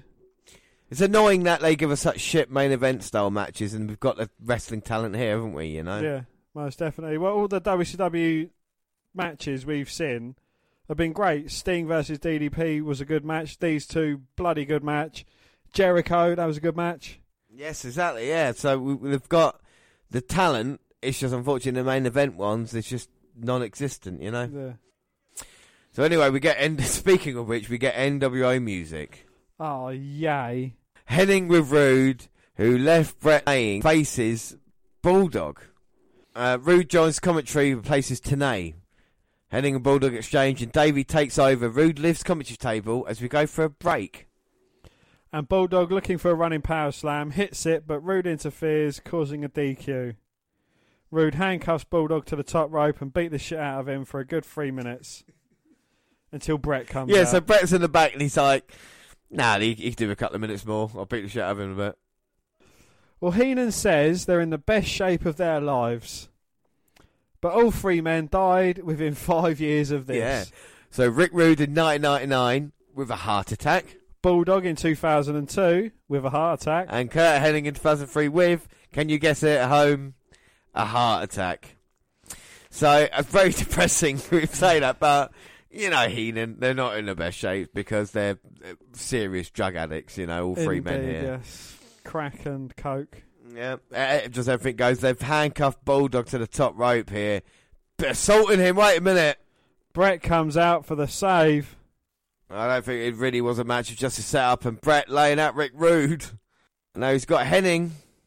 Snapmare takedown, and just wows away with the punches to the head of Henning. And the last time we saw Brett was getting laid out by Rude and Henning. Maybe he's not finished for them yet. Well, he's going to be taking the NWO out brick by brick. Oh my God. He's got the sharpshooter locked in. Hennig is tapping, but it's not a match. And guess who comes for the save? Oh, it's Brian Adams, part of the NWO. Where's the rest of them then? Well, Brett just knocking the shit out of him. Oh, here we go. Here goes Vincent. Yeah. Here's Scott Norton down. Doesn't even get into the ring. Vincent's up again. Conan's up again. They're both down as quickly as they got up. And then the main guys, or in this case, Rude and Henning, get out of harm's way. Bulldog gets saved by Bret Hart. The crowd love it. Yeah, you do, Bret. You know what it's like to get screwed. Survivor Series. So Bret's saying he's going to become Batman. Batman. I'm Batman. I'm Bretman. Fight injustice. And he hasn't got a Robin, he's got a Bull. So we'll see what happens with this super team here. But the fans do love Bret. They do. And this is the thing, they want Bret Hart to do well in WWE. Fans want something new. They want to see him go against all this great talent. And yet, they're doing... We've seen Henning versus Bret before. We haven't seen other, you know what I mean, other stuff in WWE. It's just, I just don't know. But anyway, Dan, what's the most important number right now? 59 and 0. And is it how long WWE ratings? No. No. Is it how long... How many months James gone without sex? Fucking hell, years. Is it how many days Bret Hart's been in WCW? No. No. What is that number, Dan? Well, it is the length of Bill Goldberg's streak. 59 weren't sure. 0. Sorry, I didn't mean to interrupt. I weren't sure what you're going to say then. But look, first interaction with the NWO, Goldberg. Two of them. Norton tries beating him down. Spears him after making a stave for Rick Steiner. So Goldberg's first interaction with the NWO. He's getting involved in the crowd. Absolutely love it. But like you said, Dan, 59 and 0 here tonight. Can it become 60 and 0? And he's going against one of my favourites, Dan. We saw him in Controversial Characters Part 2. It's a renegade. The ultimate renegade. And look at him there. He is giving up on himself here.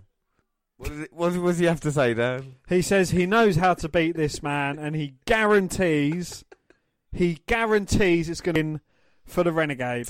Look, I believe him. All right, I'm just going to say, is that kid crying? Probably. Yeah, probably. But Goldberg is in the house, and the most intense man in sports entertainment today. So, what do you reckon? 30, 40 seconds? Like I said, the most intense man. Look how many signs are there for now Bill Goldberg in the crowd. They are excited to see him. But, I mean, Goldberg had a perfect opportunity, the gimmick.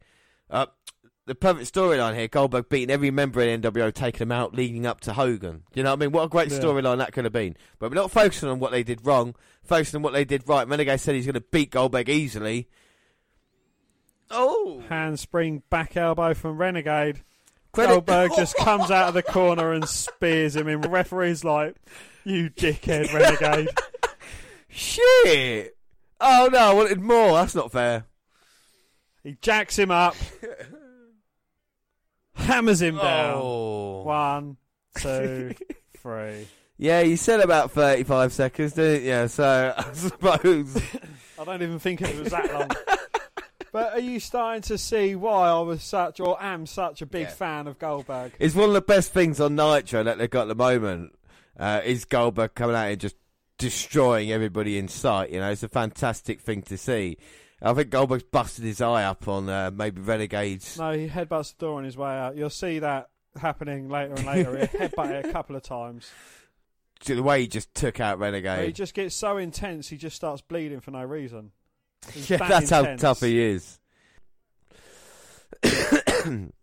But yeah, I'm hoping to see a lot more of Goldberg. I hope WWE's him right. This streak's got a lot of potential. Surely they can't fuck it up. Wow, cattle prod says they will. Yeah.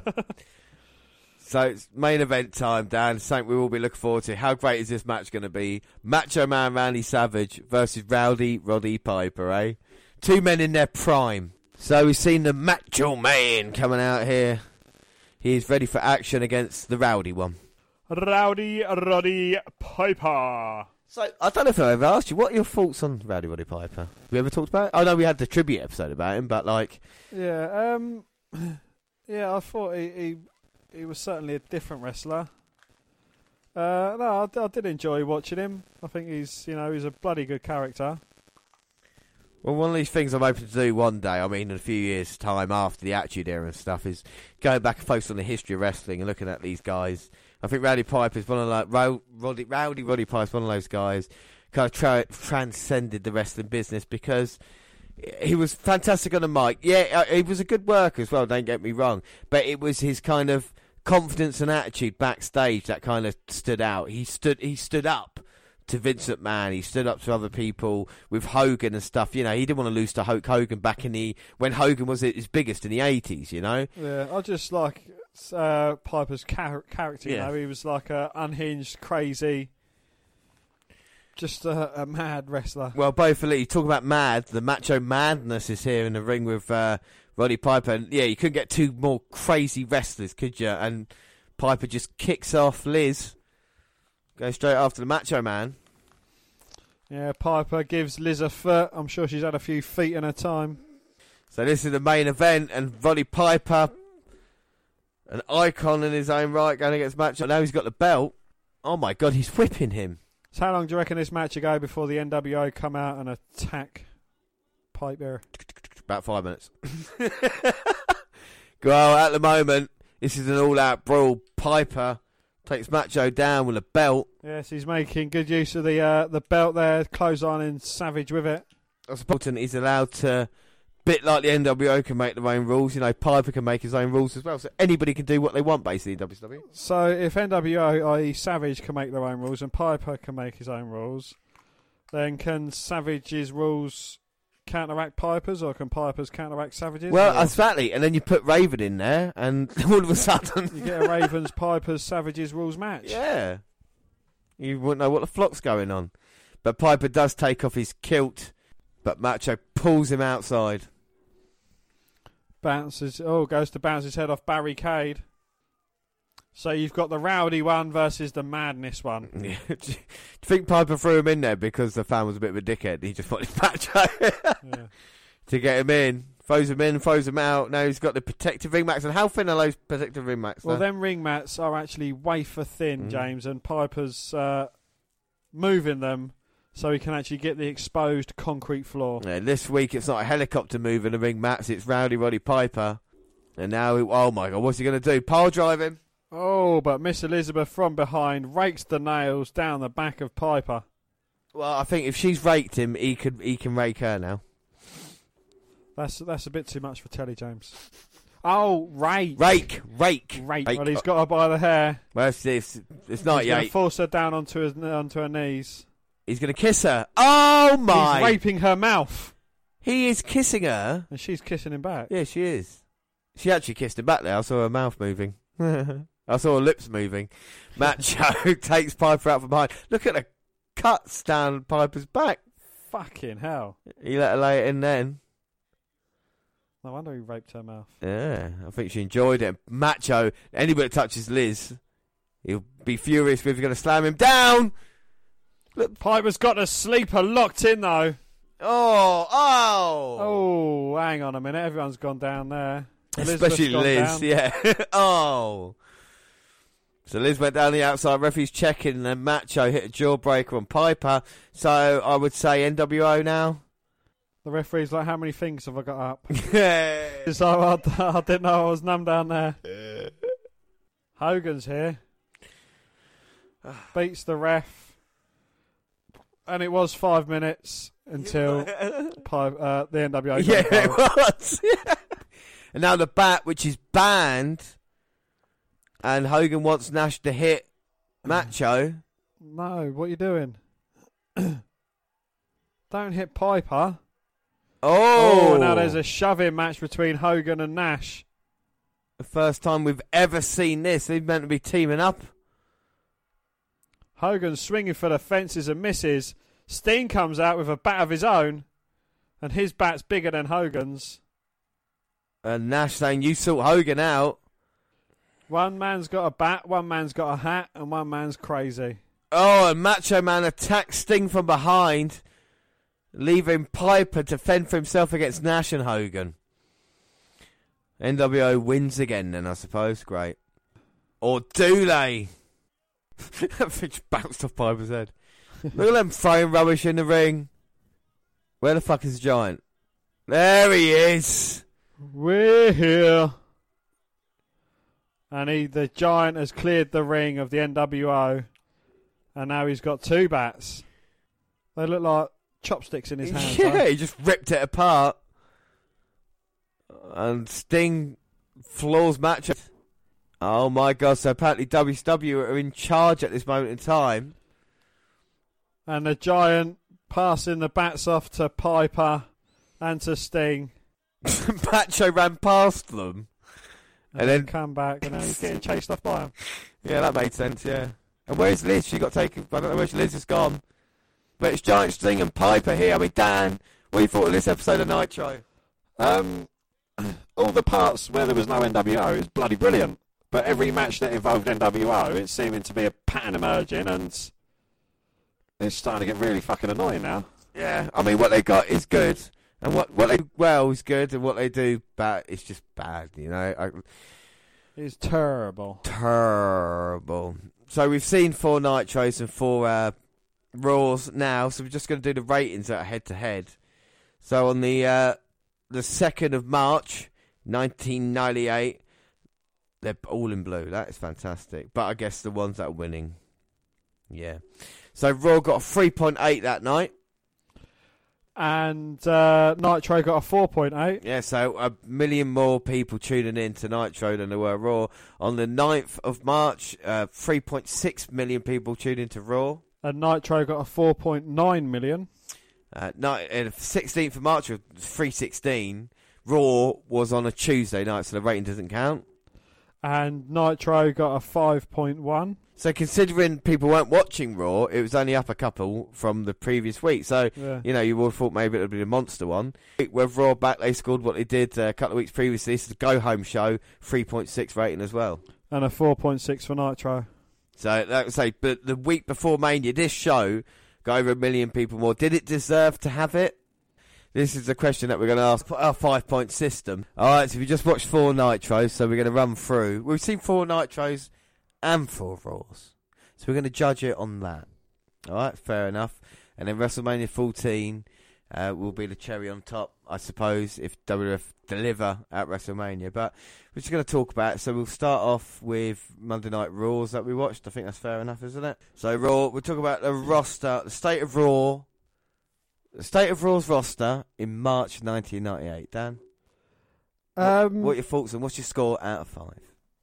My thoughts are that, they had the numbers there, but it was kind of what they're going to turn into, like the pre-anticipation of what they're going to become. Like, the Undertaker, I know he was the Phenom, he had been around for 8 years now. It's kind of, I think he's probably the best character of there. You've got the early beginnings of the Austin era. You've got the early beginnings of the DX-style Shawn Michaels. Thrown into that, the Kane, the Rock, Cactus Jack, they're all turning into something great. Their talent might not be 100%, i.e., with the likes of Austin, the Rock's greatest of in-ring performers. But, I think their character more than makes up for that. Yeah, I agree. So what's your score? My score is... I'm going to have to go with a 3.5. Make it nice and easy when I add up. Like I said, Austin's good, Undertaker's good. But for every Austin, Undertaker, Michaels we have the DOA, we have the Truth Commission, we have the NWA thing going on at this moment in time. We've got the Headbangers. The standard of wrestling ain't the greatest, and it's partly in fact because the roster's not as great.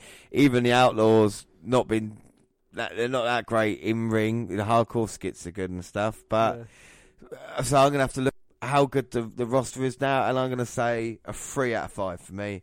That's fair. Like I said, there's a lot of potential there, and in a few months' time, we'll see that blossom, won't we, Most definitely, yeah.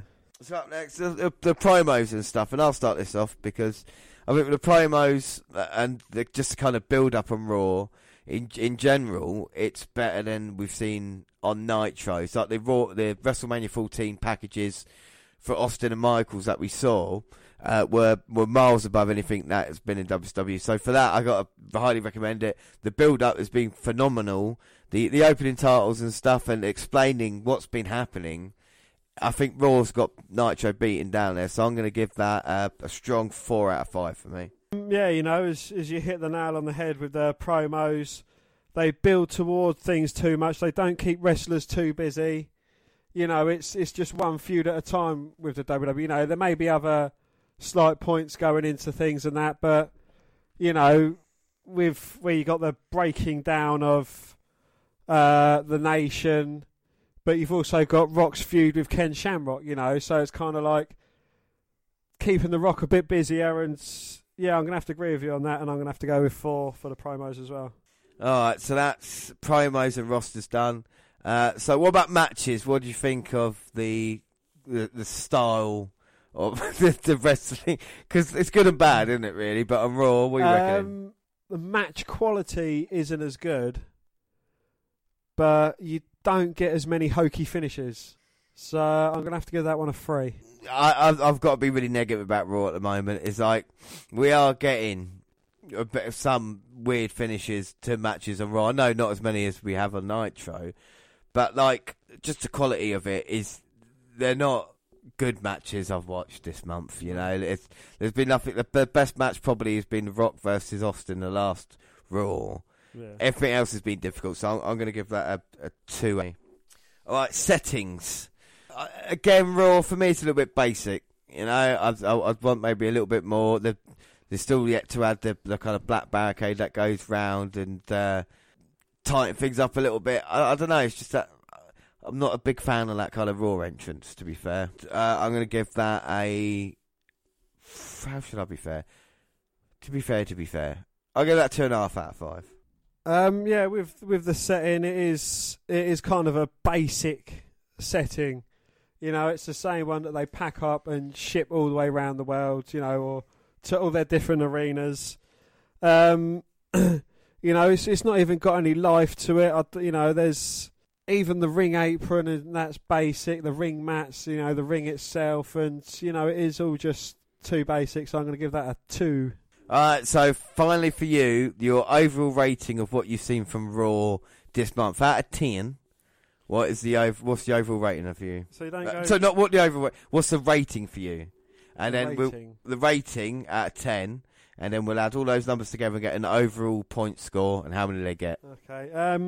Well, my rating, it's you know, the way they're building up the matches, I think is brilliant. You know, they're building into things, you know, with the unveiling of Mike Tyson being a newest member of the DX. The way that even like the older wrestlers like Cactus Jack and Chainsaw Charlie going against the new guns in the New Age Outlaws. But you know, it's kind of hampered by Kurrgan. And, you know, like wrestlers like that. But when it's good, it's great. Yes. Yeah. So I'm going to give that a great 8. Great 8 out of fair. For rating out of 10. My rating seems really fucking harsh now. So I'm going to change it quickly. Yeah. I completely echo your sentiments. I was going to be really harsh with what I've seen, but like we talked, we're building up towards WrestleMania. And the story's put into place. The Austin thing has been really entertaining. So if you look at the way the promos and the setup has happened all along, yeah, I'm going to give that a 7 out of 10. All right, so now I've got to calculate your scores. Hang on a second.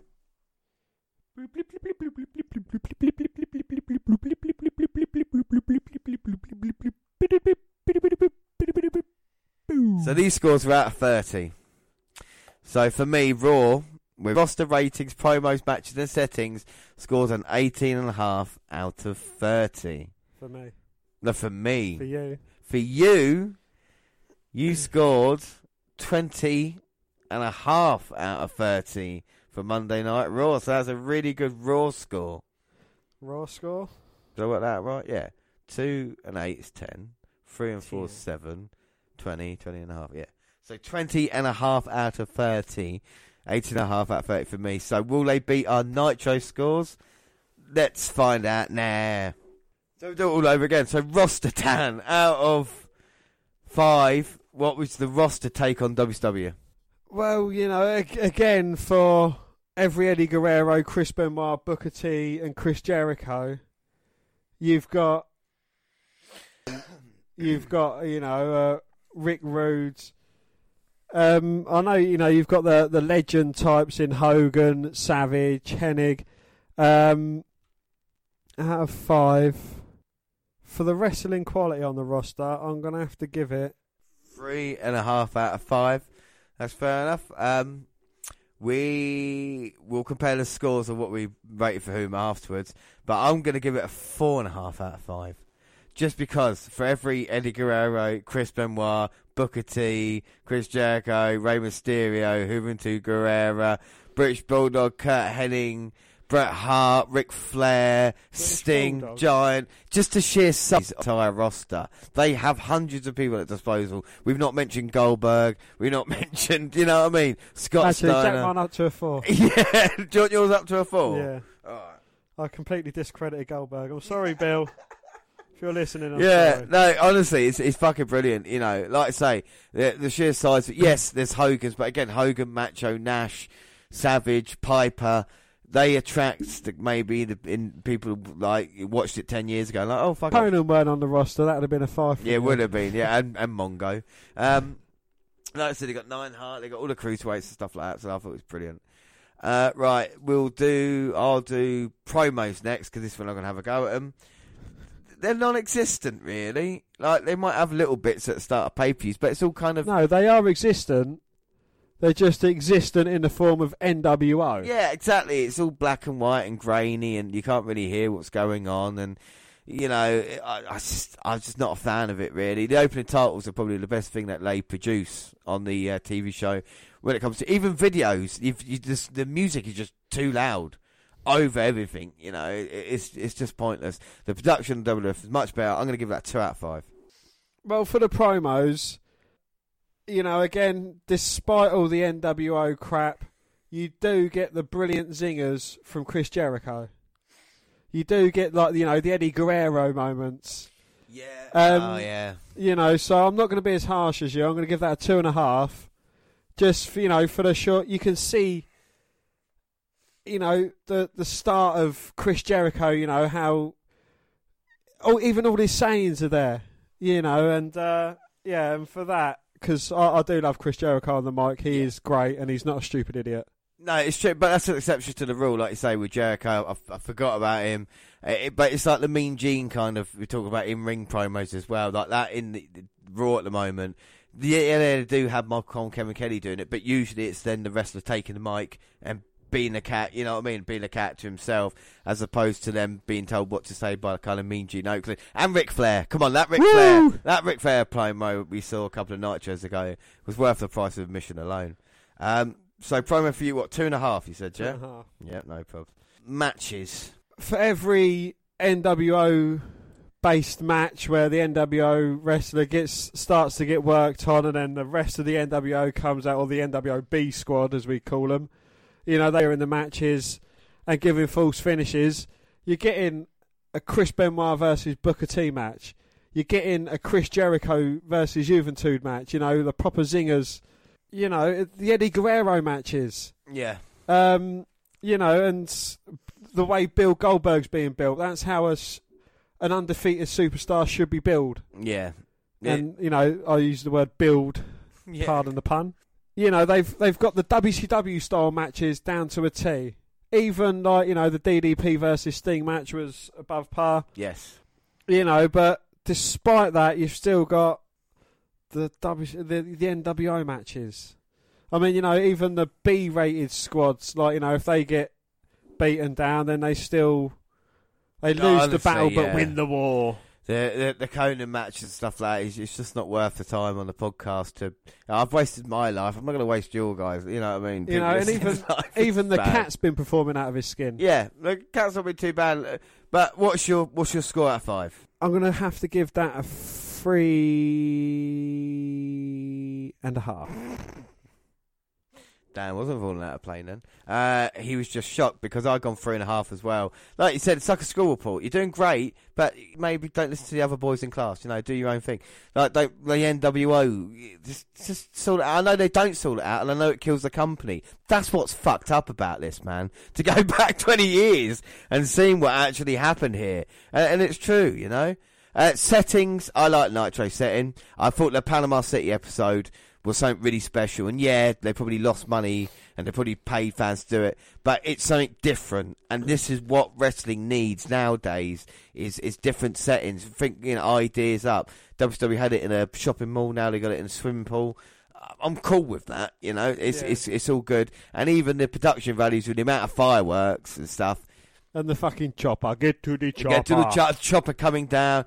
Just in the normal arenas, just the look, the stadium, if you were, the arenas are bigger and more impressive. So I've got to say, that's really important for me. So I'll give that a 4 out of 5. Alongside with the swimming pool thing, you know, it was in the middle of a fucking swimming pool. You know, I kind of feel that they haven't quite got the atmosphere that a larger stadium would have, if you know what I mean. You know, it's still good, it's still unique, it's taken it to various different places, and I think it looks a lot better as well. You know, and it looks more full, and I don't know, it just seems like you can have a bit more fun with it, you know, like yeah. When the Giant threw Nash and Hall into the pool, and, you know, Scott Steiner even went in there at one point. Yeah. It's, you know, it's just the fun you can have with silly little things like that, so I'm going to give it a 4. 4, yeah, no. Like I say, I completely agree with you. Right, now, overall rating, Dan, out of 10. I'm going to have to go with 8. 8 out of 10. Now, that is very interesting, what you've just done there as well. No, it's not. Not anymore. Yeah, that's cool. Yeah, so 8 out of 10 for your rating. I'm going to give it a 7 out of 10, just because I'm harsh this month. I'm not happy, really not happy with the shit that has happened on this episode. So I'm going to give it a 7 out of 10. Like I say, the storylines are good, but they've just thrown shit at the wall and seen what sticks. So I give it the same rating I gave Raw. Weirdly enough, Dan, you gave the same rating for Raw as you did Nitro, both 8 out of 10. But overall scores, let me just work this out quickly.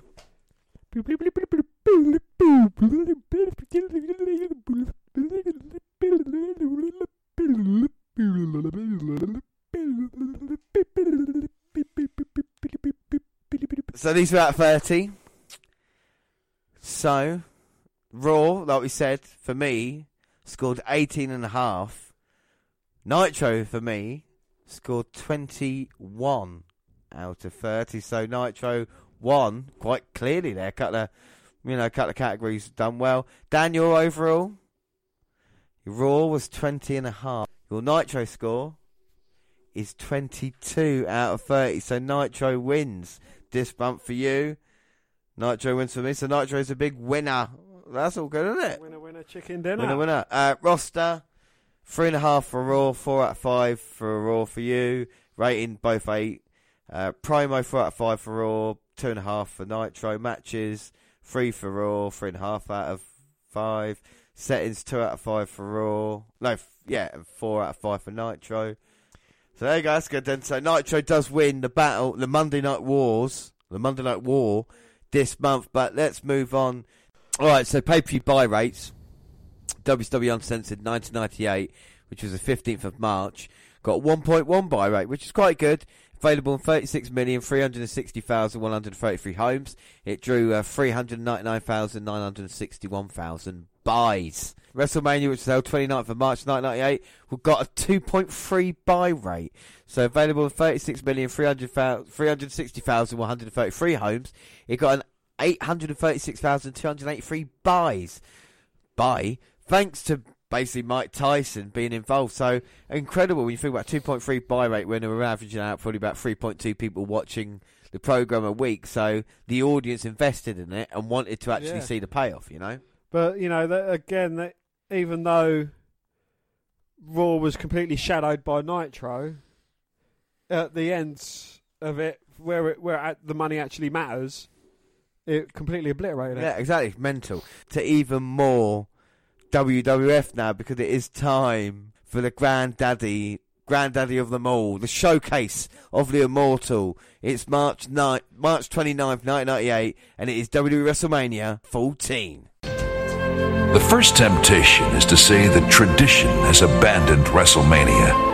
That this grand spectacle, this enticing blend of celebrity and athleticism, has been taken hostage by a new generation of rogues. The baddest man on the planet, the toughest SOB, the reigning champion and number one degenerate. These are men determined to write their own destiny. To hell with historians who will pen their tale. But tradition is indeed alive and well. Because, after all, despite the brash bravado, it's the allure of World Wrestling Federation gold that has brought these men here tonight. The very belt that immortalized Andre, Hulk, and Sammartino. The symbol of excellence that inspired Gorilla Monsoon, the Big Cat Ernie Ladd, Classy Freddie Blassie. A lineage created by Vince and Jay McMahon some 50 years ago. So tonight, through sacrifice and pain, through breathtaking displays of athleticism that defy mortal boundaries, these men that shun tradition are destined to become part of it.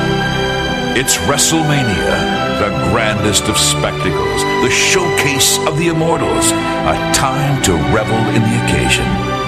And somewhere beyond the spotlights, the father of the World Wrestling Federation will revel in it too.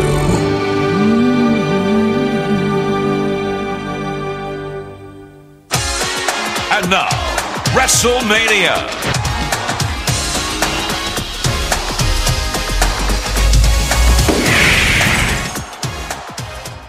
So let's start off. We've just seen the opening promo. Dan, what did you think? Well, they're certainly focusing heavy on the Mike Tyson aspect and the Austin versus Shawn Michaels match. You know, it is all about Michaels versus Austin. Yes, it is. You know, with Flash the Undertaker, talk about the past a little bit with Andre the Giant and Freddie Blassie, saying they're in history of it. That's in the past. They're old guys now. That was then. This is now. And it's going to be forever. Exactly. The Attitude Era is starting off in a big way, WrestleMania 14. JR gives us a welcome when we see the nation coming out here at this moment in time. We're just about to get ready for a 14-man Battle Royal. A 14-team. 14-team, so you are right about that. So, let's go for the participants. So, we've got the Los Barricas, which was Savio Vega and Miguel Perez Jr. We've got Los Barricos, but Jose Estrada Jr. and Jesus Castillo. The Truth Commission, Recon and Sniper. We've got Bradshaw and Chains. The Nation of Domination, Mark Henry and D'Lo Brown. We've just seen come out here. The Nation of Domination, Farouk and Kama Mustafa. The Quebecers, Jacques Rougeau and Pierre Quillette. The Rock and Roll Express, Ricky Morton and Robert Gibson. The Headbangers, Mosh and Thrasher. Too Much, Scott Taylor and Brian Christopher. Disciples of Apocalypse, 8 Steve Blackman and Flash Funk. And of course the Godwins, Phineas and Henry. But wait a minute, we've just had the introductions. No one expected these. Oh, I mean, they was out of action for a long, long while. Well, they started fighting each other, didn't they, on Raw? It was. They said no one could get through to him, and then, wait a minute, is that Sonny? Is that Sonic? Sonny's coming out here. She hasn't sorted out the Legion of Doom to come out here with new outfits. Wow, they're certainly impressive outfits. I mean, they've gone for a more futuristic look. I think these are LOD 2000. Oh my God, they might be the tag team of the Millennium as they come out here with Sonny. Like, there's so many men here. Well, is it the Legion of Doom? I mean, JR and the King look smart on commentary. And it's good to be. We've got the funky WrestleMania music at the start, which I do love that theme tune. You hear it on the podcast. But no fireworks. But like I said, the biggest fireworks down are LOD being in the ring right now, and it is Hulk and Animal. It is, yeah, we can confirm that it is Hulk and Animal. Hulk hasn't got his trademark Mohawk. No, he hasn't. Let's see if Animal's kept his mullet. No. They're both skinheads. And Sonny's leading the LOD chants. Well, will this be a night to remember at WrestleMania 14? Will heroes be made here tonight and legends remembered forever? And Sonny, damn. Sonny is Fine fine here. Talk about another fine team. What about Bombastic Bob and Bodacious Bart? The new Midnight Express, I think, the heavy favourites. Here we go. Let's keep track of it. Wow. Yeah, everyone's just scrambled into the ring. And we'll see who the last man or men standing will be. Exactly. So we'll try and keep track of it. See who goes. They are just all brawling at the moment. There is nothing we can really focus on. Has Bradshaw focused off on anyone like he did with the Blue Meanie? No, I don't think he has in this one. But you think the Nation and Los Breakers got 4 members each. If they were used to any sense and maybe team up together. Well, Sonny's had more than 4 members, so... Sorry, enough of the Sonny jokes. I do apologise. It's WrestleMania, Dan. We are open to anything here. We're just going to sit back and enjoy it. Because 20 years ago, WrestleMania 14. It's quite incredible when you think about it. Who's going to be the first one to go? I'll tell you what, the New Midnight Express look all right at the moment. But we have got... Situation. Who's that eliminated at the front? Oh, wait a minute. That looks like it's one of the Los Barriquas, Savio Vega, who is teaming up with... Miguel Perez. So they both have to leave. If one member gets eliminated, both members have to leave. Ah, I see. But the weird combination like Bradshaw and Chains, they might throw up a surprise here tonight. Let's see what happens. Yes, Savio Vega was eliminated. We can confirm that. Do you know what's really weird about this, Dan? Savio Vega just got eliminated in the Battle Royal to start off the show. 2 years previously, he was facing at WrestleMania.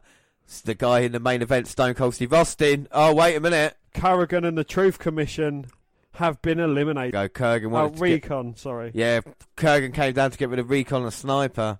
But yeah, Savio Vega, opening show here 2 years ago, fighting Austin, who's in the main event now. Do you think Vega's thinking wrong career choices, mate? Most definitely.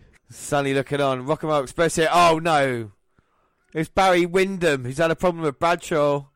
And he's going right after Chains, who's Bradshaw's tag team partner. Throws out Chains. That means Bradshaw has been eliminated. Oh, come on now. And what a way to start off for WrestleMania, trying to get everybody involved in the card, and Bradshaw realising he has to go now. Pushes Jimmy Cordero, says D'Lo Brown eliminated. Wow, so that means Mark Henry is eliminated as well. Well, a bit of a surprise. Mark Henry doesn't realise this yet. No, he's still in there. He's still going, I think he's going after one of the headbangers. Oh, wait a minute, is that one of the Quebecers, is that Rougeau on the outside? If he's been eliminated, it means Pierre has to go, so the Quebecers are gone. Oh, so that's the Truth Commission going. Yep. Kurrgan, he was illegally in the ring, but what matter what, he's eliminated. The Rock and Roll Express have been eliminated as well. Ricky Morton went there, so Robert Gibson has to leave. Oh, Jim Cornette there making sure that Bob doesn't leave. And that's a bit of a shame Rock and Roll didn't get altercation with the Midnight Express. But it's thinned out a little bit, and the Godwins going right after... One of the members down, I think that's Hawk. Yeah, I think that is Hawk, yeah. Animal's getting choked, I think, the other side by... Not sure... Oh my Mark God. Henry's still in the ring, he's the only member of the nation actually in the ring. Yeah, everybody else been eliminated. Fruit went. Oh. And the headbangers have gone. Oh, Thrasher went, and now Mosh's been thrown out by Bart, who's been impressive. Well, Farouk and Karma went as well. So I didn't recognise Scott Taylor for a second. He was punching Animal. There you go, Mark. Mark Henry's finally been eliminated. Right, so now we've got Too Much, Scotty Too Hotty, or Scott Taylor, Brian Christopher, LOD there, Godwins, DOA, and of course the New Midnight Express. And LOD 2000. Here comes Scott Taylor. Oh! There goes Scott Taylor. Yeah, that took him out, and Brian Christopher and the King aren't going to be happy. You know, 8 Ball and Skull teaming up. So we've got 4 teams left. Yeah, only 4. It's gone down quickly, hasn't it? It has indeed. There is far too much going on in these battle royals. I mean, it has become synonymous with WrestleManias, though. I mean, we've had the gimmick battle royals. We've got the Andre the Giant Memorial Battle Royal. It's multi-man matches that we've seen as well. It's just on there. The fact is, the winner of this does get a title shot at the next pay-per-view for the tag team titles. But again, like, there's too much. I missed Farouk going, you know. I didn't see where Karma went. No. At this moment in time, I'm surprised the DOA is still in there, or 8 Ball and Skull. And a clothesline there by Hall on Henry Godwin. A huge shoulder block. So Bodacious Bob is still sticking around. Well, the New Midnight Express, definitely a threat here. They're in. It's the Godwin's tough, and there's Bob getting beaten up in the corner. So what actually happened to Steve Blackman and Flash Funk? Exactly. I missed Steve Blackman, Flash Funk, and I didn't missed even see him in there. Farouk and Karma.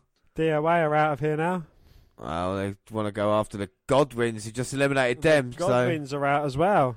So it is LOD versus NME, New Midnight. It's the battle of the old NWAs. Of course, Legion of Doom, former NWA Tag Team Champions, but it's going to be one of these teams. Sonny's still there, happy about this new LOD she's got together. LOD chancing all the Godwins. And they've just taken out LOD. Well, slot buckets in the back of the head, and they're saying, go on, get rid of him now. It's like, thank you, King. Sonny, he's just pointing out Sonny's hot. Well, we've got so much more tonight, but at the moment we're starting off. Where's Animal gone? Animal probably went out the ring after the bucket to the head. So I thought they both had to be eliminated. No, only one of them has to be eliminated. He went out under the bottom rope, so he's still in it. Calm down, he's still in it. LOD, well, no, not going to be in it now. Billy and Bart. Here comes Bart and Bob. Going to dump over Hawk. Hawk's fighting back, though. There's Animal, just got kicked in the head by Bart. And Hawk's getting sent over the top rope. Animal's back in the ring, though. Oh, a couple of huge clotheslines to Bart. What a bodacious move that was. Bob Irish Whip gets reversed. Oh, gets a big boot from Hawk. And now Hawk and Animal. Yes, and they've eliminated the New Midnight Express. And LOD, the reformed, reunited LOD, have won number one. Well, they're number one contenders for the WWF Tag Team Championship, and they're going to face either Cactus Jack and Chainsaw Charlie or the New Age Outlaws. Yeah, like we say, LOD back. Sonny's got them on the same page, eliminating the New Midnight Express, and the future looks bright after coming to blows a few weeks ago. Not sure what the future would be. They've come together and they've had a WrestleMania moment here. Thanks to Sonny, and now they can look forward to the future, Hawk and Animal. And what a reaction from the crowd as well. They're really happy about it. Most definitely. They are ready for tonight, and they were cheering when LOD won. We talk about that, tag team titles on the line. Also tonight, there's loads of huge matches that we've been building up on watching Raw recently, isn't there? You know, yep. I'm looking forward to the Intercontinental title match between The Rock and Ken Shamrock. Triple H and Owen Hart for the European title. I think that could be a great match. Sable going to be wrestling here tonight with Mark Merrow going against Goldust and Luna. Looney Vachon. And then we're going to see as well the Undertaker and Kane finally coming to blows. Finally, I can't wait to have a match. And then in the main event, Dan, we know what we've got. Well, Stone Cold Steve Austin going against Shawn Michaels. Well, he's challenging Shawn Michaels for the heavyweight championship with Mike Tyson as special outside enforcer. Yeah, and we see, look at this. This is from last Thursday. DX Public Workout, Government Centre, and there was thousands of people watching this. I was having a workout, and they set their sights on Austin, and instead of punching him, they kissed his head. Yeah, they did. Put him in the ropes and kiss his chrome dome. And Regis Feldman there going toe-to-toe with Austin. So WWF getting more mainstream now. Have you got the link for 10 Fast? because there's something really interesting that happens. Chris Warren and the DX Band probably formed the least auspicious rendition of an opening WrestleMania anthem since Mean Gene rushed through the Star-Spangled Banner in 1985. The fans in Boston Fleet Center coolly booed Warren's choppy vocals, which are not all dissimilar to Zach De La Rocha's alternation between whispery charge and screeching invective. That McMahon himself praised the unorthodox performance. Even though many others in the locker room were appalled by it, there was suggestion that because the DX Band would be playing out Triple H and Shawn Michaels live, they wanted the band to get heel heat early on by butchering America the Beautiful, ensuring their subsequent performances for two heel wrestlers would be booed as well. Well, and the other interesting thing is that since they've cut out the DX Band now, the opening, from any video or DVD release since then, and it's not even available on the WWE Network anymore. But we move on to our next match, and it's cruiserweight title. It's the light heavyweight championship on the line. It's Taka Michinoku going against Aguilar, and we're going to have loads of interesting facts like that for each of these matches. One interesting fact I got for you now is Taka Michinoku versus Aguilar. Aguilar would become S.A. Rios. It would debut with Lita in a couple of years' time in the Attitude Era when it was in full force. So young Aguilar here, only 18 years old, going against Taka Michinoku, who himself's 22. So this should be a fascinating match here. We start off, Taka's got the side headlock, Aguilar pushes him off. Shoulder block by Taka. And a hip toss here by Aguilar. Rolls through Hurricane Run on Taka Michinoku. Taka Michinoku, 24 years old. Taka goes to the outside, but that's not a safe zone for light heavyweights. Here comes Aguilar. Beautiful baseball slide. Now he's gone back on the apron. He's going off the top. Oh! Asai moonsault hit Taka Michinoku square on with that one. That is a thing of beauty for Aguilar. Wants to get in, of course, he don't want to get counted out. But light heavyweights was obviously an attempt for WWE to cash in on those cruiserweights. Could Aguilar and Taka Michinoku compare to maybe a Rey Mysterio, Eddie Guerrero? We're going to give him the benefit of the doubt in this one. Aguilar trying to suplex Taka in. I think without doubt my favourite Taka Michinoku moment was when Kai and Ty invaded the Royal Rumble and they just got eliminated and he done a full flip and landed face first on the mats outside. Oh, Aguilar's on the outside now. Jesus Christ, Taka Michinoku running full pelt, springboarding off the top rope and just taking out Aguilar. Fair play to Taka Michinoku there. That was impressive. Aguilar gets back in, so one high fly move to the other. Taka Michinoku wears down Aguilar in the corner, kicking him in the face. And a drop kick to Aguilar on the apron. And I'll tell you something else. We get into Spanish announcers. We get to know them. Of course, our favourite, Dan, aren't they? It is Tito Santana, of course, a legend in the ring. Hugo Savinovich and Carlos Cabrera. Yeah, let's hope the Spanish announce table doesn't get used here tonight. Taka going to pin Aguilar, get the shoulder up at 2. People probably got their seats and then just going to get a couple of drinks during this. Here comes Taka running into Aguilar, though. Oh, he gets tossed to the outside. Is Aguilar going to go flying yet again? He looks to go that way. Here he comes, but Taka up on the apron. Oh, catches him with a big right hand as Aguilar was running towards him. Taka's going up top. Here comes Taka Michinoku, but here comes Aguilar. Oh, a hip lock takedown there. Or deep arm drag takedown, sorry. Springboard. Oh, that's nice. Oh. Top rope springboard there, moving Taka across, and now this is classic luchadors. Got the arm, drags him down. Oh. Sends him out to the ring with a lovely wrist lock there. Corkscrew wrist lock. And here comes Aguilar again. Taka this time not ready. Oh. Corkscrew somersault over the top. That is nice. Jesus Christ. Just do as many high spots as you can in the space of 10 minutes. Well, at least they get given, exactly, getting time to impress. And they are here. That is a thing of beauty by Aguilar. Taka Michinoku making sure he caught him, now getting in the ring to stop the count. But you have to pin him inside the ring. Taka Michinoku's been light heavyweight champion since December, winning it at D-Generation X, beating Brian Christopher. Too much facts. Taka gets back in. Oh! I was looking for a springboard corkscrew off the top, but Aguilar dodges. Springboard moonsault, though, catches Taka Michinoku, but only managing to keep him down for 2. 2. Now Aguilar get distracted. The referee. Oh, my God. And that is simple and effective by Michinoku, just catching with a big right hand as Michinoku goes up top again. And Aguilar doesn't seem like phased, though, walking towards Taka. Oh, cuts off Michinoku. Now both men on the second rope. Ooh. Another big right hand, though, knocks Aguilar off. Tucker off the second. Oh. Looking for a flying crossbody, but Aguilar had his knees up straight into the midsection of Michinoku. And now the chops picks him up on the second again. Here comes Aguilar second. Oh. Hurricane Rana's Michinoku off the second rope. Still not finished for him yet. Irish whip reversal by Taka Michinoku low into the corner. Oh, comes running in with a big kick. Oh, a lovely missile drop kick off the top. Oh, there we go. Signalling for the end. The Michinoku driver. Oh, he's going to pick up Aguilar, finish him off. Oh, Aguilar with the back. Oh. He gets caught in a powerbomb. Now Taka saying it's over and done with. Now it's the end. And he's going up to the top.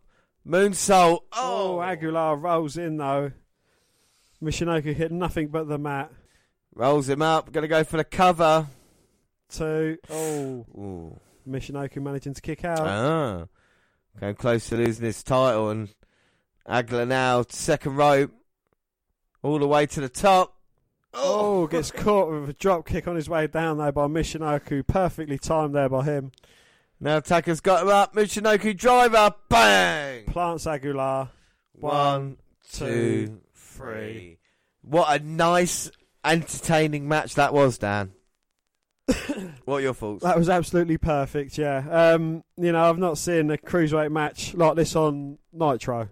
No, they really delivered in this one here, and I don't know how it didn't become a success. I know the crowd's not that into it, but Taka Michinoku showed, and so did Aguilar, that they both, belong on this stage. I thought it was really, really good. Really pleased about that. And I think WrestleMania 14 started off really well. Look at this sign of respect between Taka and Aguilar. So, moving swiftly on. And next up for this, The Rock is sitting down with Jennifer Flowers and going to have a conversation. I'm here with the Intercontinental Champion. Actually, Jenny, it's the People's Intercontinental Champ. Excuse me. The People's Intercontinental Champion, The Rock.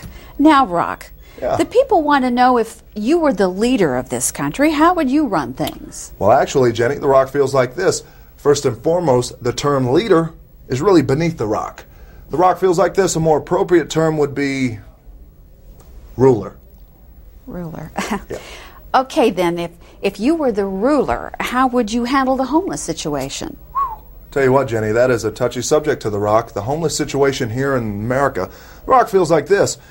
As long as The Rock still has his palatial palace down on South Beach in Miami, Florida, he really couldn't give a damn whether or not they live in a Frigidaire box or a Kenmore box. As long as those homeless pieces of trash keep their cardboard homes off The Rock's freshly mowed grass, everything will be copacetic. All right, then, how about the judicial system? Well, first and foremost, as long as all The Rock's fans across the country realized that The Rock is the judge and the jury, everything should be fine. And actually, Jenny, after The Rock contemplated that for a second, if The Rock were the jury, The Rock feels like this. 9 times out of 10, he'd be a hung jury if you smell what I'm cooking. How would you run the White House?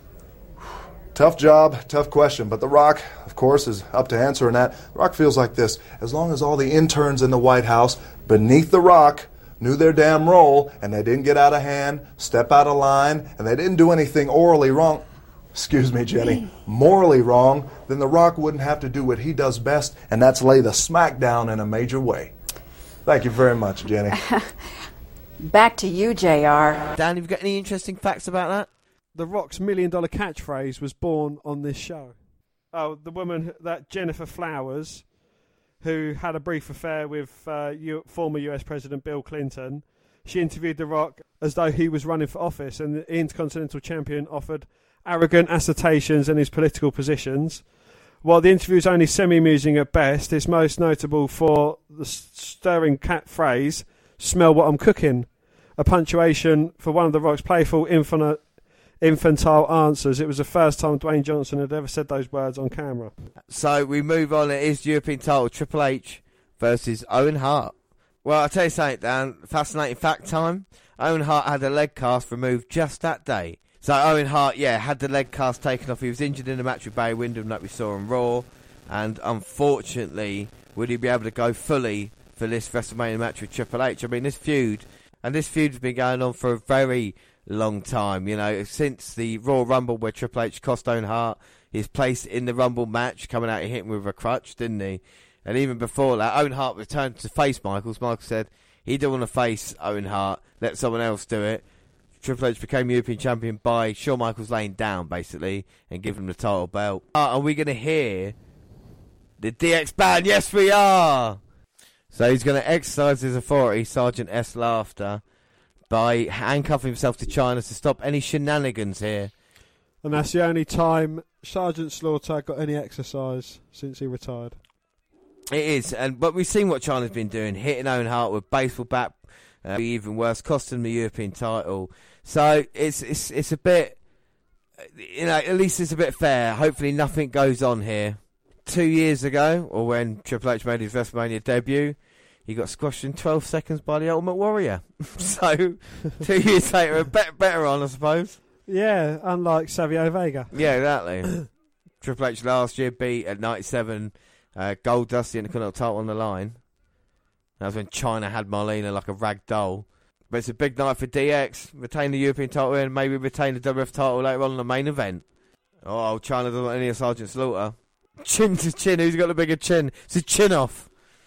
Jared has smashed a pair of them. Well, Triple H doesn't look happy about the fact that China's handcuffed to Sergeant Slaughter. He's going to eat it. I know, you go to the referee. Here comes Owen Hart.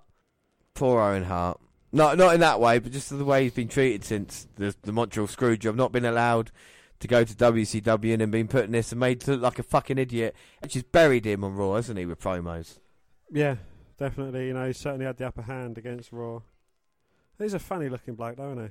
He is funny, he was but a funny looking bloke. He shouldn't be called a piece of shit by Triple H. Owen takes him down low. A nugget. Owen takes down Triple H, pounding away. And Owen, he's got a lot of grievances with Triple H. He's certainly been made to look like an idiot. He wants payback here. He wants payback here, dropping a clothesline. Sends him back in the corner. Triple H's third appearance. Owen Hart's 7th WrestleMania appearance here tonight. And you would say Owen's biggest match at WrestleMania was against his brother at WrestleMania 10 when it Bret Hart. Fantastic. Oh, Hurricane Monolay by Owen. Call it the old dick to the face move. Yeah, he had a cover on, but Triple H... Trying to move, but, you know, Slaughter's a hefty man, shall we say, so it would be difficult. Oh, Triple H versus the Irish Whip. Back elbow. And that takes him to the outside. Oh, China trying to take a swing, but she's on a short leash here tonight. And Owen baiting her. Here comes Hunter. And he was sent nose first into that barricade. And now Owen's got Triple H right in front of China, just wailing away on him. He's trying to entice China, I suppose. But she's getting held back by S. Laughter. Triple H versus the Irish Whip. Upshoot perhaps, but a thumb to the eye, and that broke that move up. Yeah, the referee should have a word with Triple H. That's not allowed. And a donkey kick from Owen Hart. Irish Whip to Triple H. Lowers his head. And a Triple H facebuster. Takes Owen Hart out with a big clothesline. Yeah, it was that a little bit. Oh, he gets sent headfirst into the turnbuckle. Ric Flair like knife edge chop. Triple H learnt from the... And Triple H beating him down in the corner. And Triple H hasn't focused at all on that ankle injury. Maybe he just thinks he could beat Owen just one-on-one without having to focus on previous injuries. And at the moment, can't argue against him. Well, Triple H takes him down with a big knee. Notice that Owen Hart's moving a bit gingerly on that ankle. I know, if you've broken a bone, you've had a major injury. Major injury. But it's like the heel kicks he uses, and off the top, he's not really doing much of that, has he? And as he falls right there, yeah, you can see him protecting the leg. And Triple H being careful, but now he's been disrespectful. Yeah. Telling Owen to suck it as he drops the knee straight on that hooter of his. Picking up Owen, and yeah, as the commentators say in this match, Owen has won everything. European title, Intercontinental, tag team. He's just a big one, and I don't think Vince McMahon had trusted him to be able to take it up to that level. Like I said, best chance was back in '94. Now in '98, are you looking to put over kind of the younger, talented Triple H? Owen coming back in this match, though. He wants to win this. Oh, shit from Owen Hart, but runs into Triple H's boot. I mean, every move Owen Hart's had, Triple H has had a response for it. Yeah. Well, a fantastic DDT there by Triple H. But Owen get the shoulder up at 2. 2, and it looks like he's been busted open. Well, that big nose is open for easy shots. It's just like Triple H's. No one knows the business like these two. Oh, poked to the eye by Triple H. And now he goes to the leg. When he waited a while, he has to take it by any means necessary. Exactly. If there's a bullseye on his leg, he might as well use it. Fans don't really seem into this match as much, do they, you know? No. This is definitely mid-card. And Owen Hart's screaming in pain there as Triple H is working over the leg of his. If that blood drips into his arm, I mean, you know, it could distort his vision. Yeah, now he's a one-legged man in an ass-kicking contest, trying to get to his feet. Triple H has got 2 spots he can focus on now. Just trips Owen Hart down. And this is a great game plan from Triple H. Wearing down the leg, Owen's trying to get out of it. No one bowed down to him. Bow down. Triple H just taking his time now. Bit of a methodic beat down now for the Black Heart. Hunter knows he's got all the time in the world. Owen Hart fighting back. Coming out of this corner. Hands. Swinging for the fences right now. You know, he's in serious trouble, not only with the leg, but like you said, the busted nose. Busted nose. The busted nose. Irish whip. Owen runs in. Triple H lifts his leg up. Owen ducks underneath. Oh! And he crutches Triple H round the ring post, and that made me wince.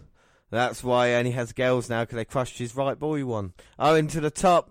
Oh! Comes off with a drop kick. Owen took the chance, go for the cover. 1, 2. Oh. Triple H managing to kick out. Ooh. Owen now. Oh, that's nice. Belly to belly overhead, goes for the cover. 2. Oh, but Triple H managing to get his shoulder up at 2. 2. Building momentum now, Owen. Another Irish whip. Oh! Spinning heel kick. Got to wonder how much that took out of him, though. He's feeling the leg. Can't hook the leg correctly. Leg, but cover, kick out 2. Oh! That's what happens when you can't do the flare bump properly. Oh, and an Inseguri spins Triple H inside out.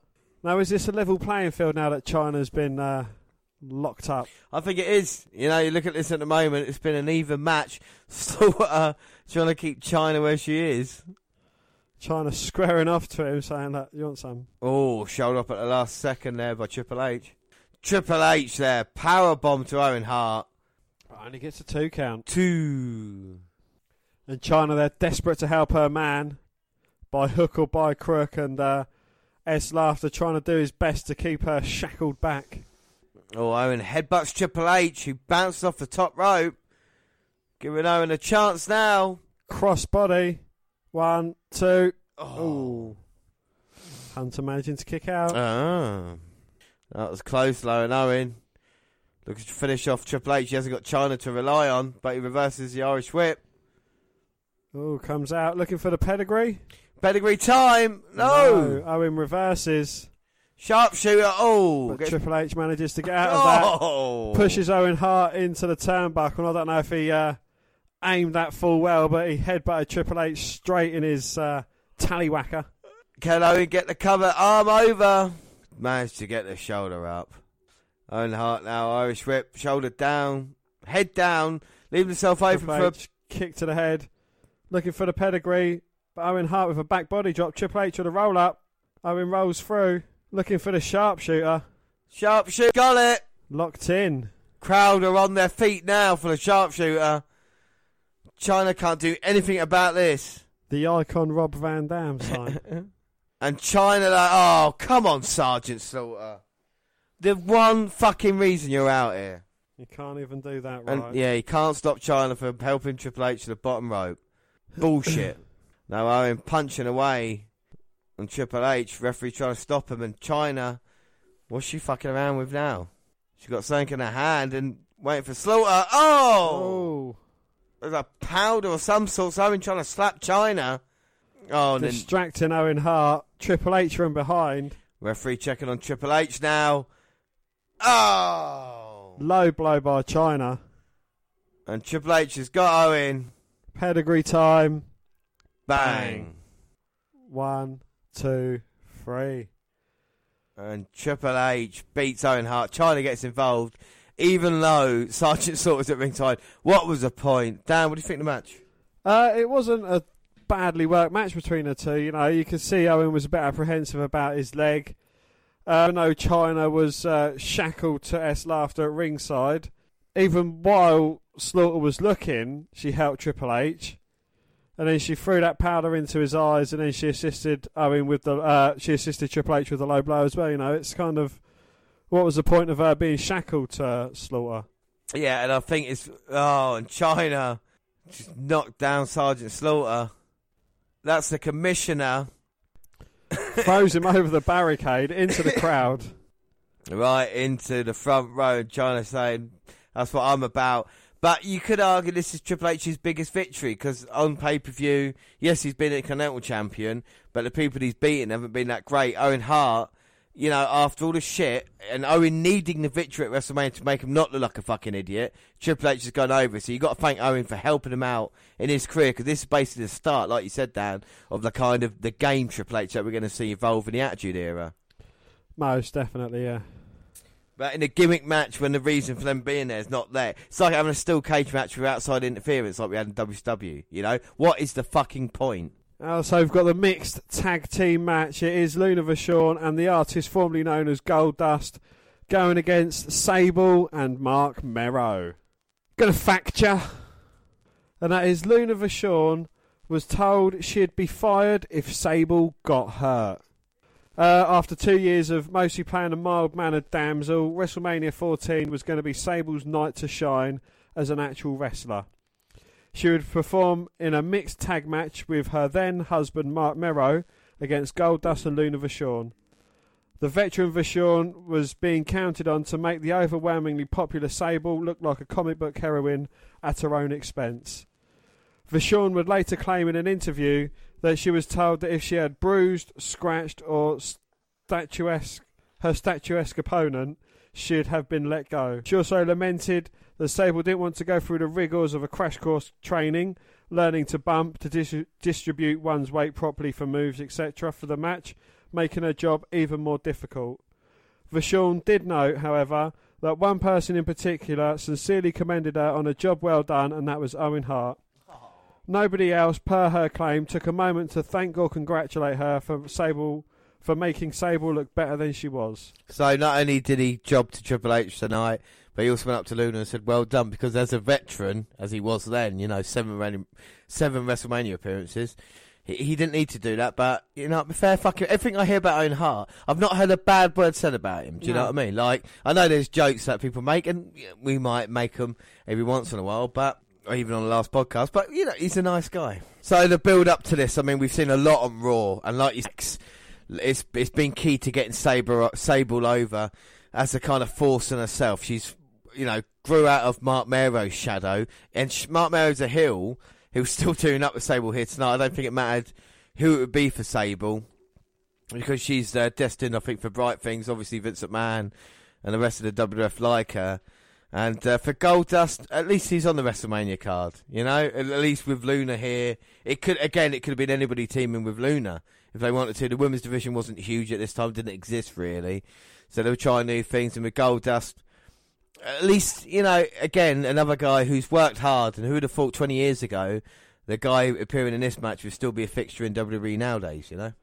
Indeed, yes, you know, and he's still quite a predominant fixture, I think. You know, he's a mainstay, especially with the Goldust character, because, you know, I don't think many people thought it would work. No, exactly, yeah.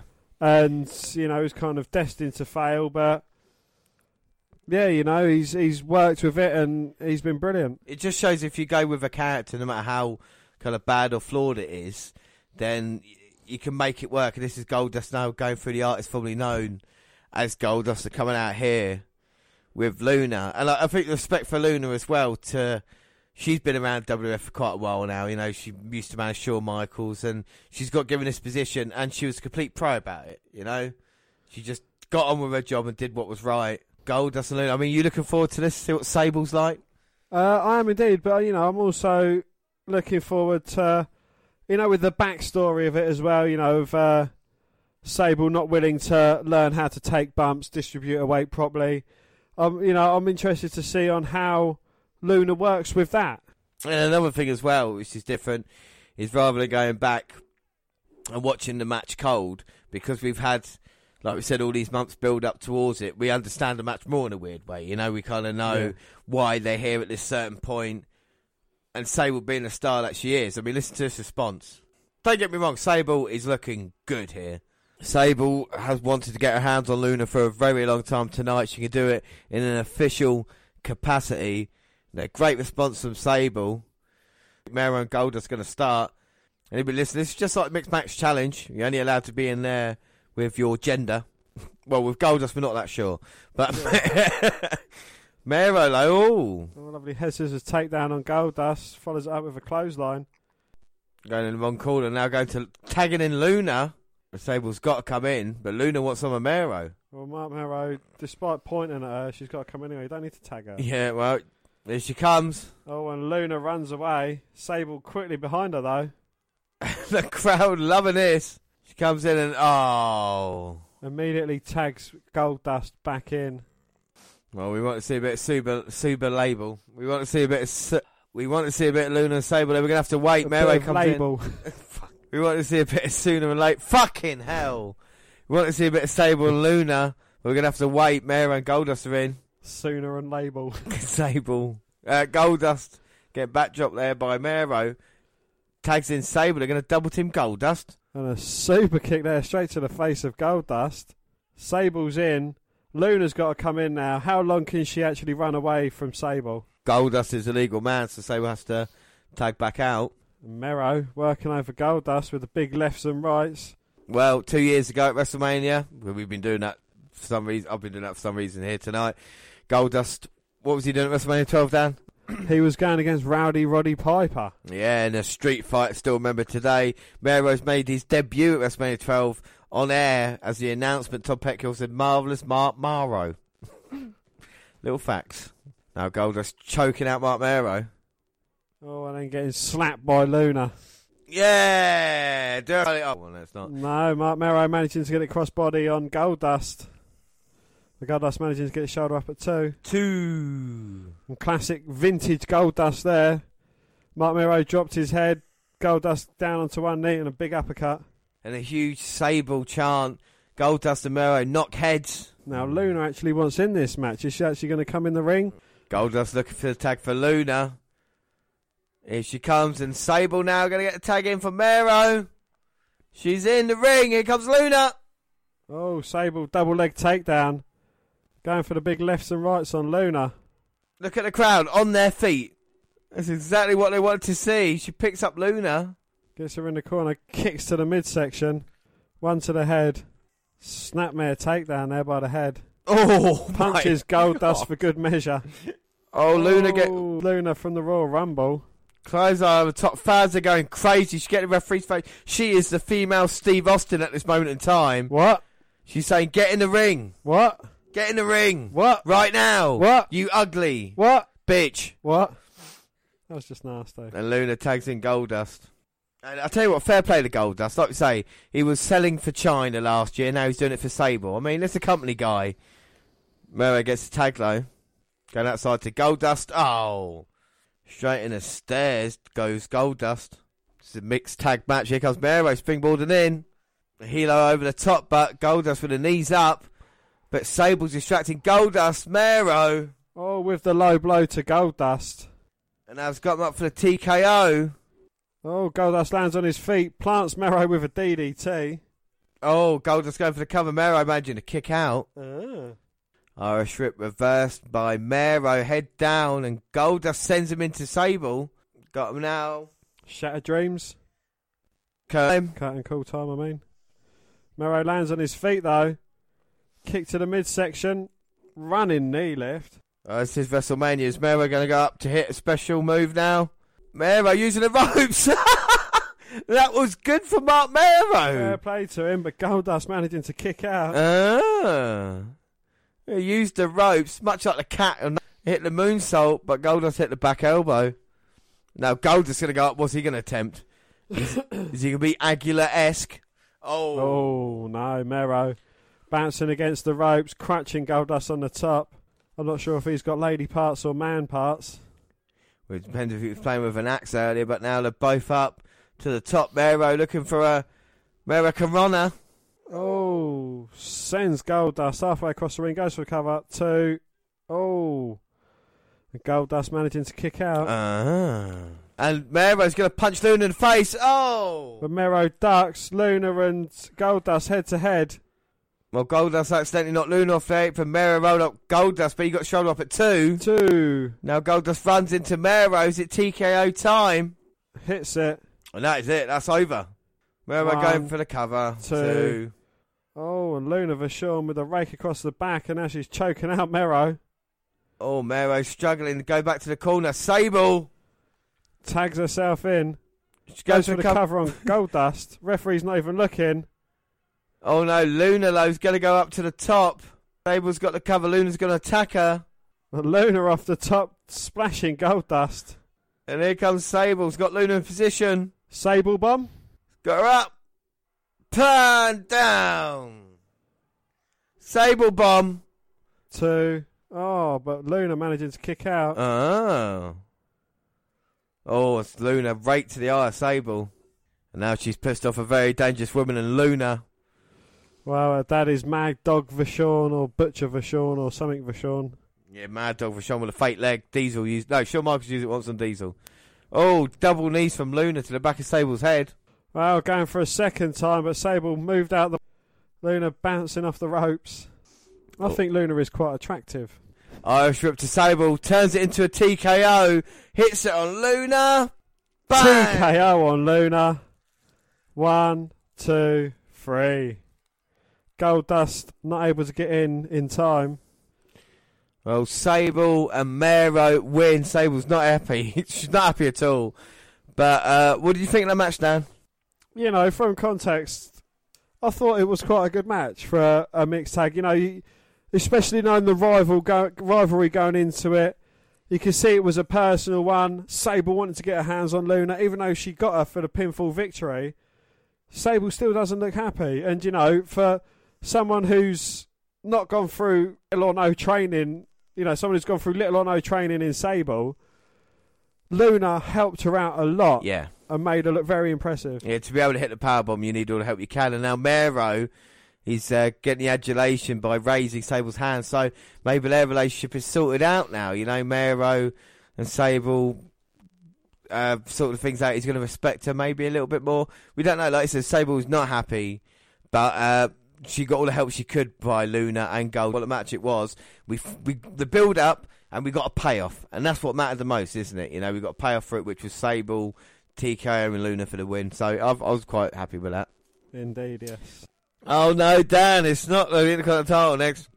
Tennessee Lee's introducing Double J, JEFFJARRETT, Jeff Jarrett. Ain't he great? Coming out here with Jennifer Flowers. How much promo was spent on those fireworks alone? And Jennifer Flowers is going to be the guest ring announcer for our next match. But up next is Intercontinental title time. It's The Rock going against Ken Shamrock. Don't forget, if Rock gets disqualified, he loses the IC title. The thing I love about this is in the build-up to the match, we're going to see the chair shot heard around the world. This is one of my favourite chair shots of all time. Well, the Nation Music gladly cuts off Jennifer Flowers, trying to get Jeff Jarrett over. We are refreshed and ready to give you everything here. The Rock's coming out with the rest of the nation. And you've got The Rock coming out with other members of the nation. You've got Kama Mustafa and, of course, the world's strongest man, Mark. So, yes, they say all the members of the nation are out here. And Jeff Jarrett's still waiting for it. No Farouk, though, at this moment in time.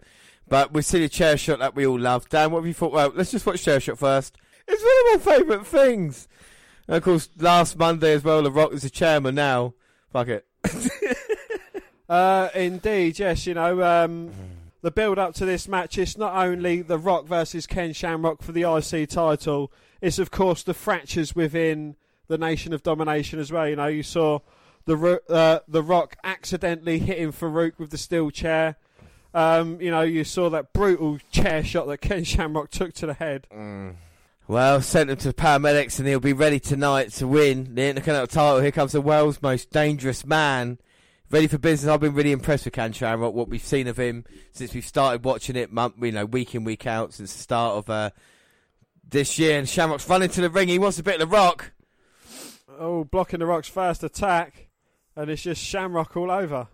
And the Rock gets Irish whipped and back elbow by Shamrock. Rock dodges it, ducks a clothesline, but gets caught by the big kick.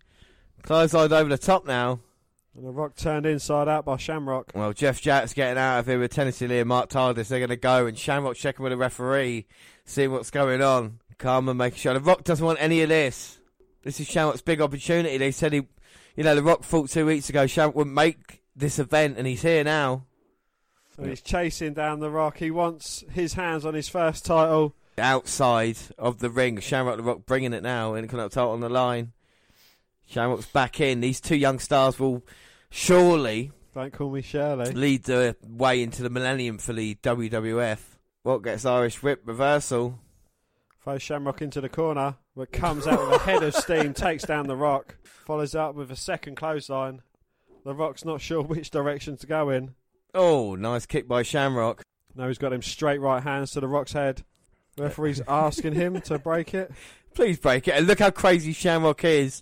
The primal scream from Shamrock. And the Rock, grabbing the trunks, throwing Shamrock to the outside.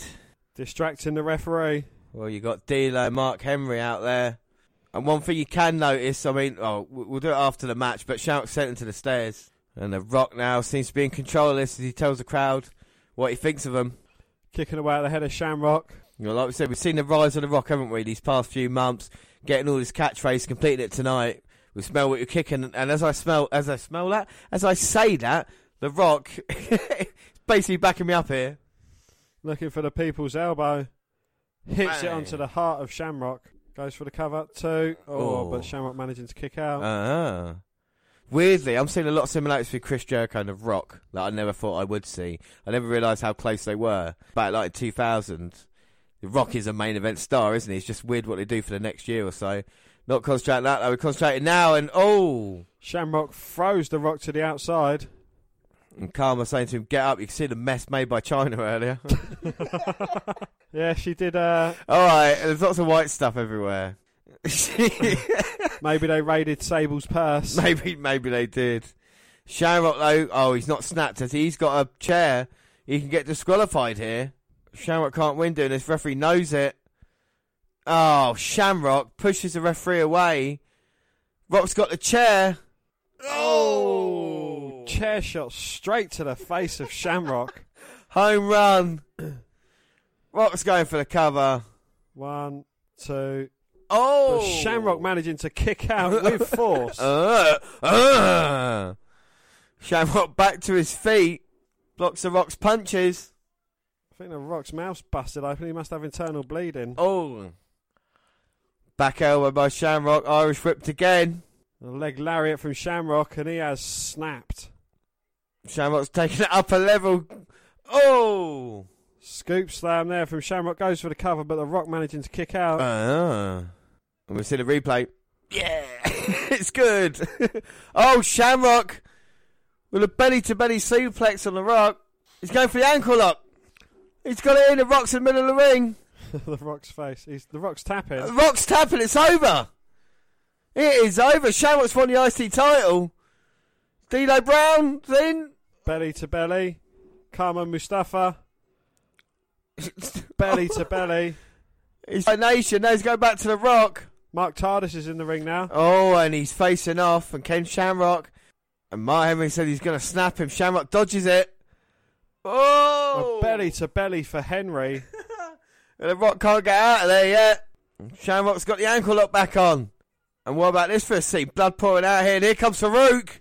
Will he come to the aid of the Rock? Well, he looked to be coming into the ring, but stopped. And the crowd enjoying it. Look at the punishment Rock's taking. Oh my God, he's just flipped off the Rock. He told the Rock he's number one and he's walking away. And what about the nation? And referee can't stop Shamrock the ankle lock. Look at his eyes. He's no longer with us. The Rock's ankle could be broken indeed. Well, Jimmy Corderas and other officials coming out here. And now Shamrock looking at the referees. I think he's calmed down now. Officials saying, all right, Pat Patson's in. I think it'll be okay. They've calmed down the situation. Nope, they haven't. Belly to belly for one referee. Oh, no. Belly to belly for 2 referees. Belly to belly for 3 referees. Oh, no. Shamrock snap. Another official. 3 referees and 4 officials. And Chad Patton and Pat Patterson don't want any. And Shamrock has lost his shit here. Interesting fact, one of the quirks of the Shamrock's character was that he's prone to fits of rage where provoked. And look at The Rock, he's in serious trouble. The stretcher's coming out here. And The Rock being stretchered away. This is a shame. The former Intercontinental Champion, he was destroyed by Ken Shamrock. Look at his eyes. Would you mess with Shamrock like that? No, I fucking wouldn't. He looks like a crazy motherfucker. Well, how Finkel's just announced The Rock as Intercontinental Champion. The referee reversed his decision because Ken Shamrock refused to break his submission hold. What the fuck? So The Rock's still champion. That's going to make him happy, isn't it? And when Shamrock is going straight after The Rock, he's on the stretch for the title. Throws him off the stretcher. Carries on going to work on The Rock. The Rock barely able to stand on his possibly broken ankle. Oh my God, the DX band were on the stage and The Rock's just been slammed on it. And Shamrock's not finished yet. Oh my God. Destroying the stage. The official saying, come on, Ken Shamrock's got blood on him, but it's The Rock's blood. He looks like a killer, but I mean, it's a bit of a cheap way for them to keep the title on The Rock there, isn't it? You know? It is indeed, yeah. Especially when you look at the Royal Rumble, Shamrock had the title won, but it's a brass nuts trick, and now at WrestleMania, when you want Shamrock to have his moment, The Rock is IC champion, but Shamrock snapped there. Well, when Shamrock flipped out just then, this is a little fact down, when Shamrock flipped out in Boston, he was confronted by 4 men, 3 in referee attire and 1 in a dark tan suit. None of them were recognisable WWE employees, and were in fact local indie guys brought in to take Shamrock's vigorous suplexes, which is better than subjecting relative civilians to a moderate risky bump. JR the King talking about the gross of the event. WWE sold out Boston's Fleet Centre with more than $1 million at the gate. That number seems paltry today, especially with WrestleMania 29 through 32 top 10 million in sales, but 98 more than $1 million for a non-stadium show was something wild. Symbolism, WrestleMania 14's large take at the box office was the largest for a North American show since WrestleMania 8 in 92, a stadium show. Given that time period roughly marked WWE's ugly downward spiral into scandal-plagued near oblivion, the WrestleMania 14 revenue reads like a squared circle Lazarus story. So they're getting a lot better thanks to the gate. But we've moved on. It's tag team titles time. It's Cactus and Charlie versus the New Age Outlaws. But was that always a plan, Dan? No. Well, Terry Funk had retired for the 1,827th time in 97. And wouldn't you know it, his retirement didn't last long. By year's end, Funk would be bizarrely costumed under sheer stocking as Chainsaw Charlie played Cactus Jack's equally insane running buddy. The partnership was a plan B to an earlier Foley idea for he and his grizzled mentor. Foley had gone to McMahon in late 97 with the idea of battling Funk in a best-of-7 deathmatch series, a callback to their famed 1995 IWA King of the Deathmatch tournament final. The 7th and deciding match would have been filmed at Funk's Double Cross Ranch in Amarillo, Texas, and inserted into the WrestleMania 14 broadcast. Per Foley, McMahon was intrigued by the idea at first, understanding that it was edgy, outside the box, and had its appeal.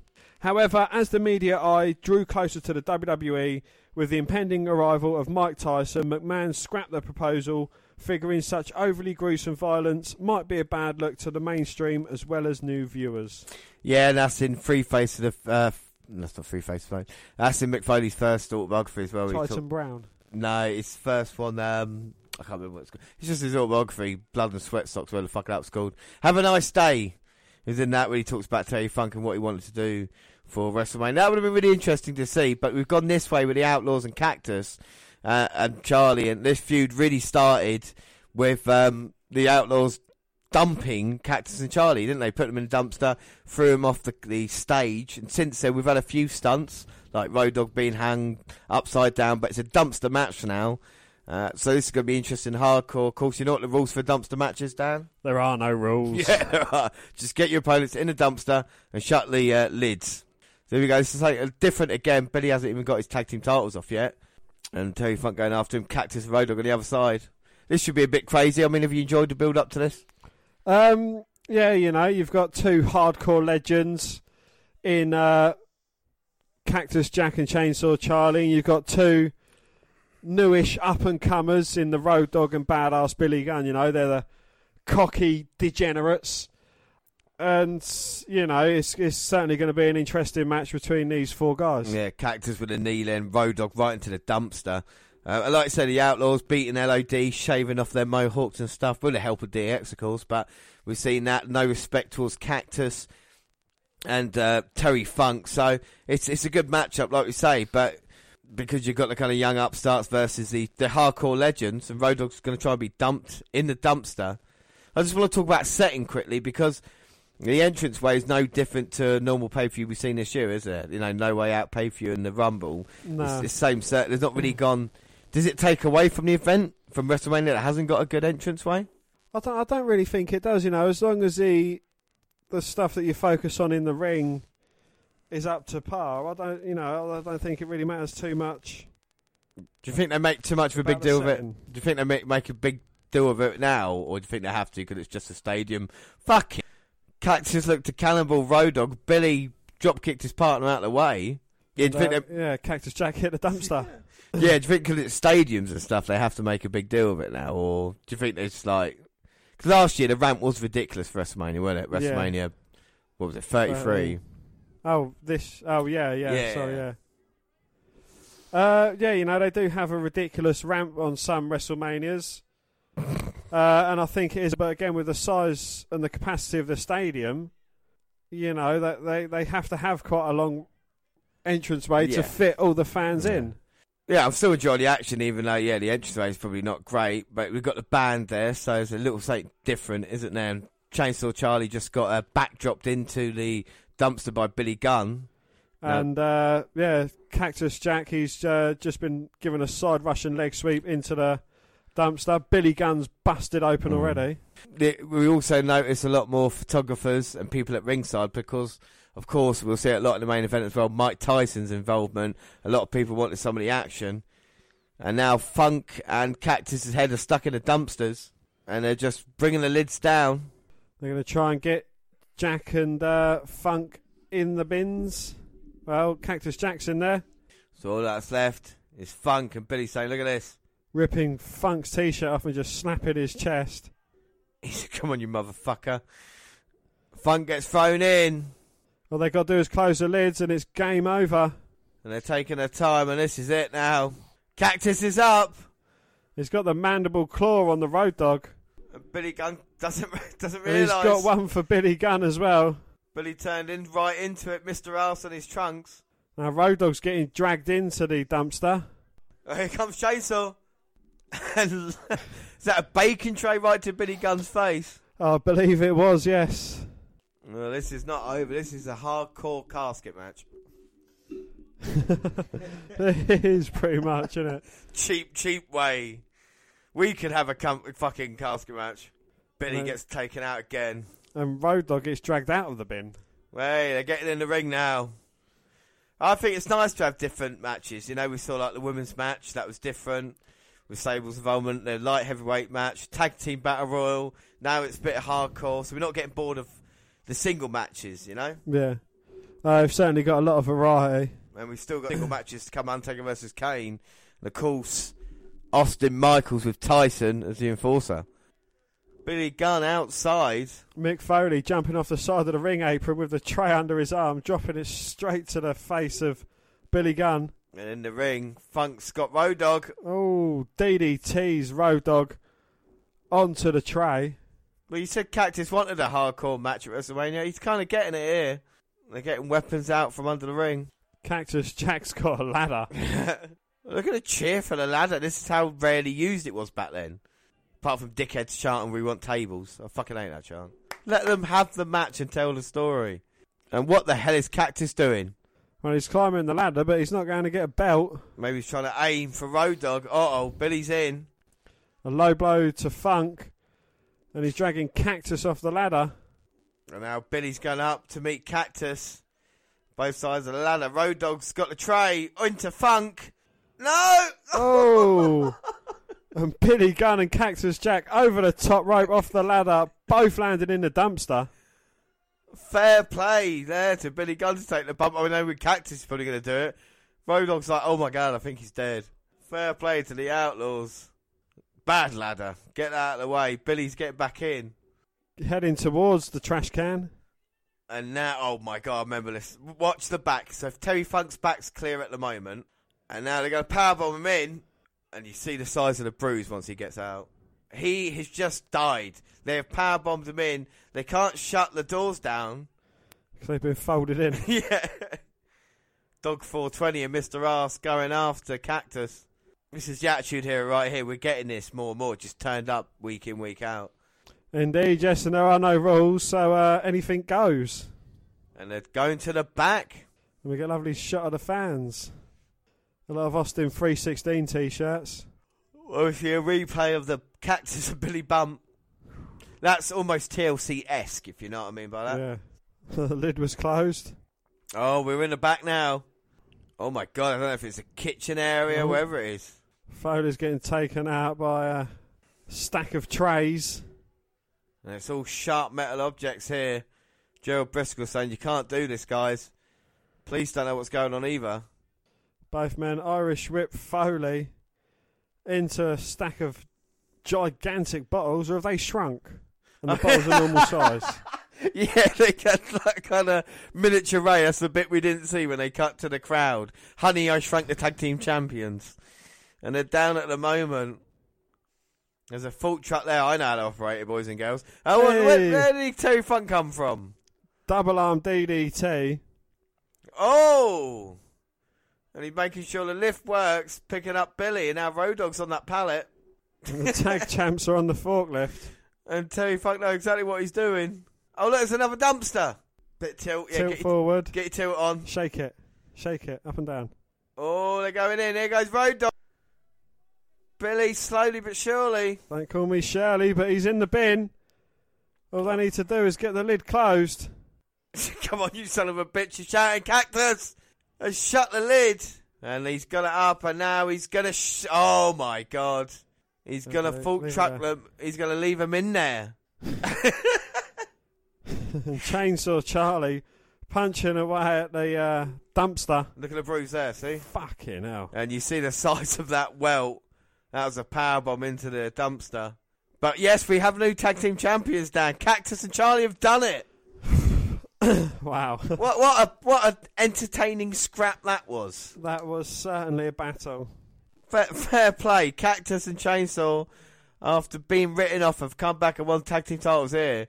I mean, what match next month at Unforgiven? We're going to have Terry Funk and Cactus versus the LOD. Well, unbelievable stuff. And Jerry, Laura, and Jim Ross are here. And tell you what, Dan, this has been one of the most fun WrestleManias I've watched in a while. And already we're on to the co-main event. WrestleMania 14 is Undertaker versus Kane. And we've been watching this build-up for so long. Let's have a look at this video quickly. The resurrection of a damned soul. The torment of a troubled past. Born of the same blood. Two brothers. Now the story must be told. Undertaker! You burned the funeral home to the ground! You're a murderer! You killed your family, Undertaker! You're a murderer! I know it! You're a murderer! Tell the truth! I'll kill you right now if you tell the truth! Tell the truth! Kane told me! Kane told me! He's alive! Kane is alive, Undertaker! Your brother Kane is coming! You, Undertaker, are gonna burn in hell! You burn in hell!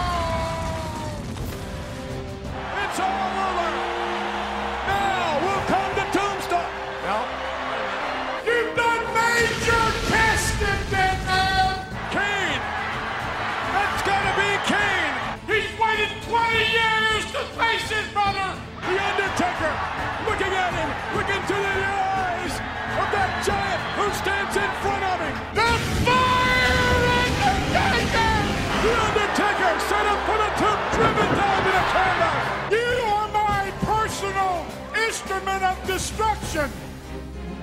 An instrument that Paul Bearer vowed would destroy each superstar. Until the man from the dark side would face his brother one-on-one. But the Undertaker stood steadfast. For I will never fight my own flesh and blood. I will never fight Kane. Kane is daring his brother to fight him. For I will never fight my own flesh and blood. Kane's attacking his brother. Wait a minute. He's going to fight back. The Undertaker's had enough. No. He had a chance, JR. Didn't do it. What must be going through his mind? What must be going through his soul? Undertaker, welcome to your worst nightmare. But in the midst of a nightmare, there was an awakening. Two brothers would reunite and fight together. It appeared as if the Crypt Keeper had lost his vile hold on Kane and the Undertaker's past. And in one glorious moment, two estranged souls became one. Kane apparently is extending his hand in some sort of bond or friendship to his older brother, and Undertaker is returning it. What a moment! But the eternal flame was merely a smokescreen as Paul Bearer and Kane's wicked plot of deception was unleashed on the Phenom. Oh no! Wow! Come on! No, damn it! Kane is assaulting his brother! We thought he could not help it! A choke slam into the casket! And the lid is shut! What did I do? Kane and myself locked the Undertaker in his casket! What is that? Is that gasoline? I don't know what it is. No way! Handing the matches to Kane. The Towering Inferno! The casket's on fire! The Undertaker is in the casket! Undertaker is gone and never to return!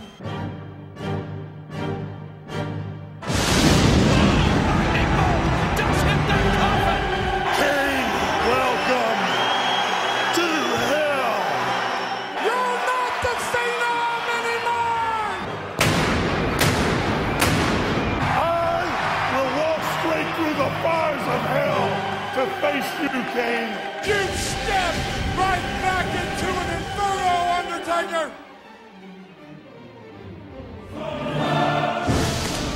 Whoa! Is that the best effort that you could put together? Come on! How do you like that, leeches of the night? Oh, my God, he's on fire! No. The man's on fire! The human being is on fire! I felt your wrath. Now you're gonna feel mine. The Undertaker's power! That's Kane! That's an effigy of Kane in that casket, and he's burning! Undertaker! You better be a believer! I will strike down upon thee with anger and furious vengeance. You must face your brother! The only thing that you can do now is rest in...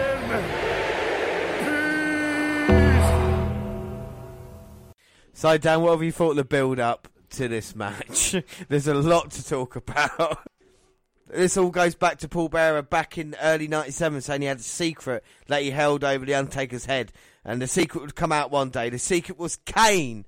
And the fact that he burned Kane and killed his parents in a fire in a funeral home, leading to Hell in a Cell with Shawn Michaels and Kane coming out here. Bearer realising he was true about it. He then attacked him at the Royal Rumble. They locked him in the casket, set it on fire, opened it up, and the Undertaker wasn't there. No.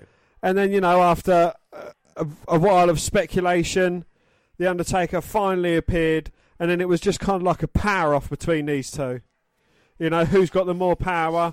And then they was playing mind games with each other, you know, electrocuting a poor bloke that was up on the lights and, you know, just setting their own various little fires. And the Undertaker declared that he would not hurt his little brother Kane. Until the Undertaker finally returned, we saw the casket set the light. He said he walked through the fires of hell to face his brother Kane at WrestleMania. We've seen how destructive Kane has been, laying out Vader with the wrenches. Like I said, Mankind at Survivor Series. And the Undertaker's seeking vengeance here tonight at WrestleMania 14. It's one of the best stories that WWF have told, isn't it, really, if you look back on it? Yeah.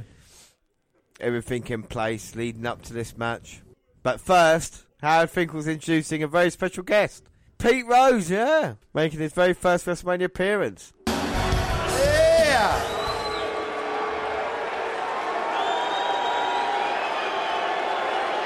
That's up, Last man. time I was here, we kicked your ass. What? That's why to make friends there, Pete. You can't win a World Series. Man. Wow.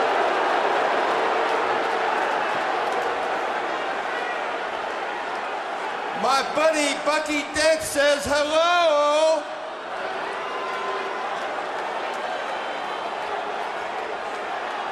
You know, I left tickets for Bill Buckner, but he couldn't bend over to pick them up.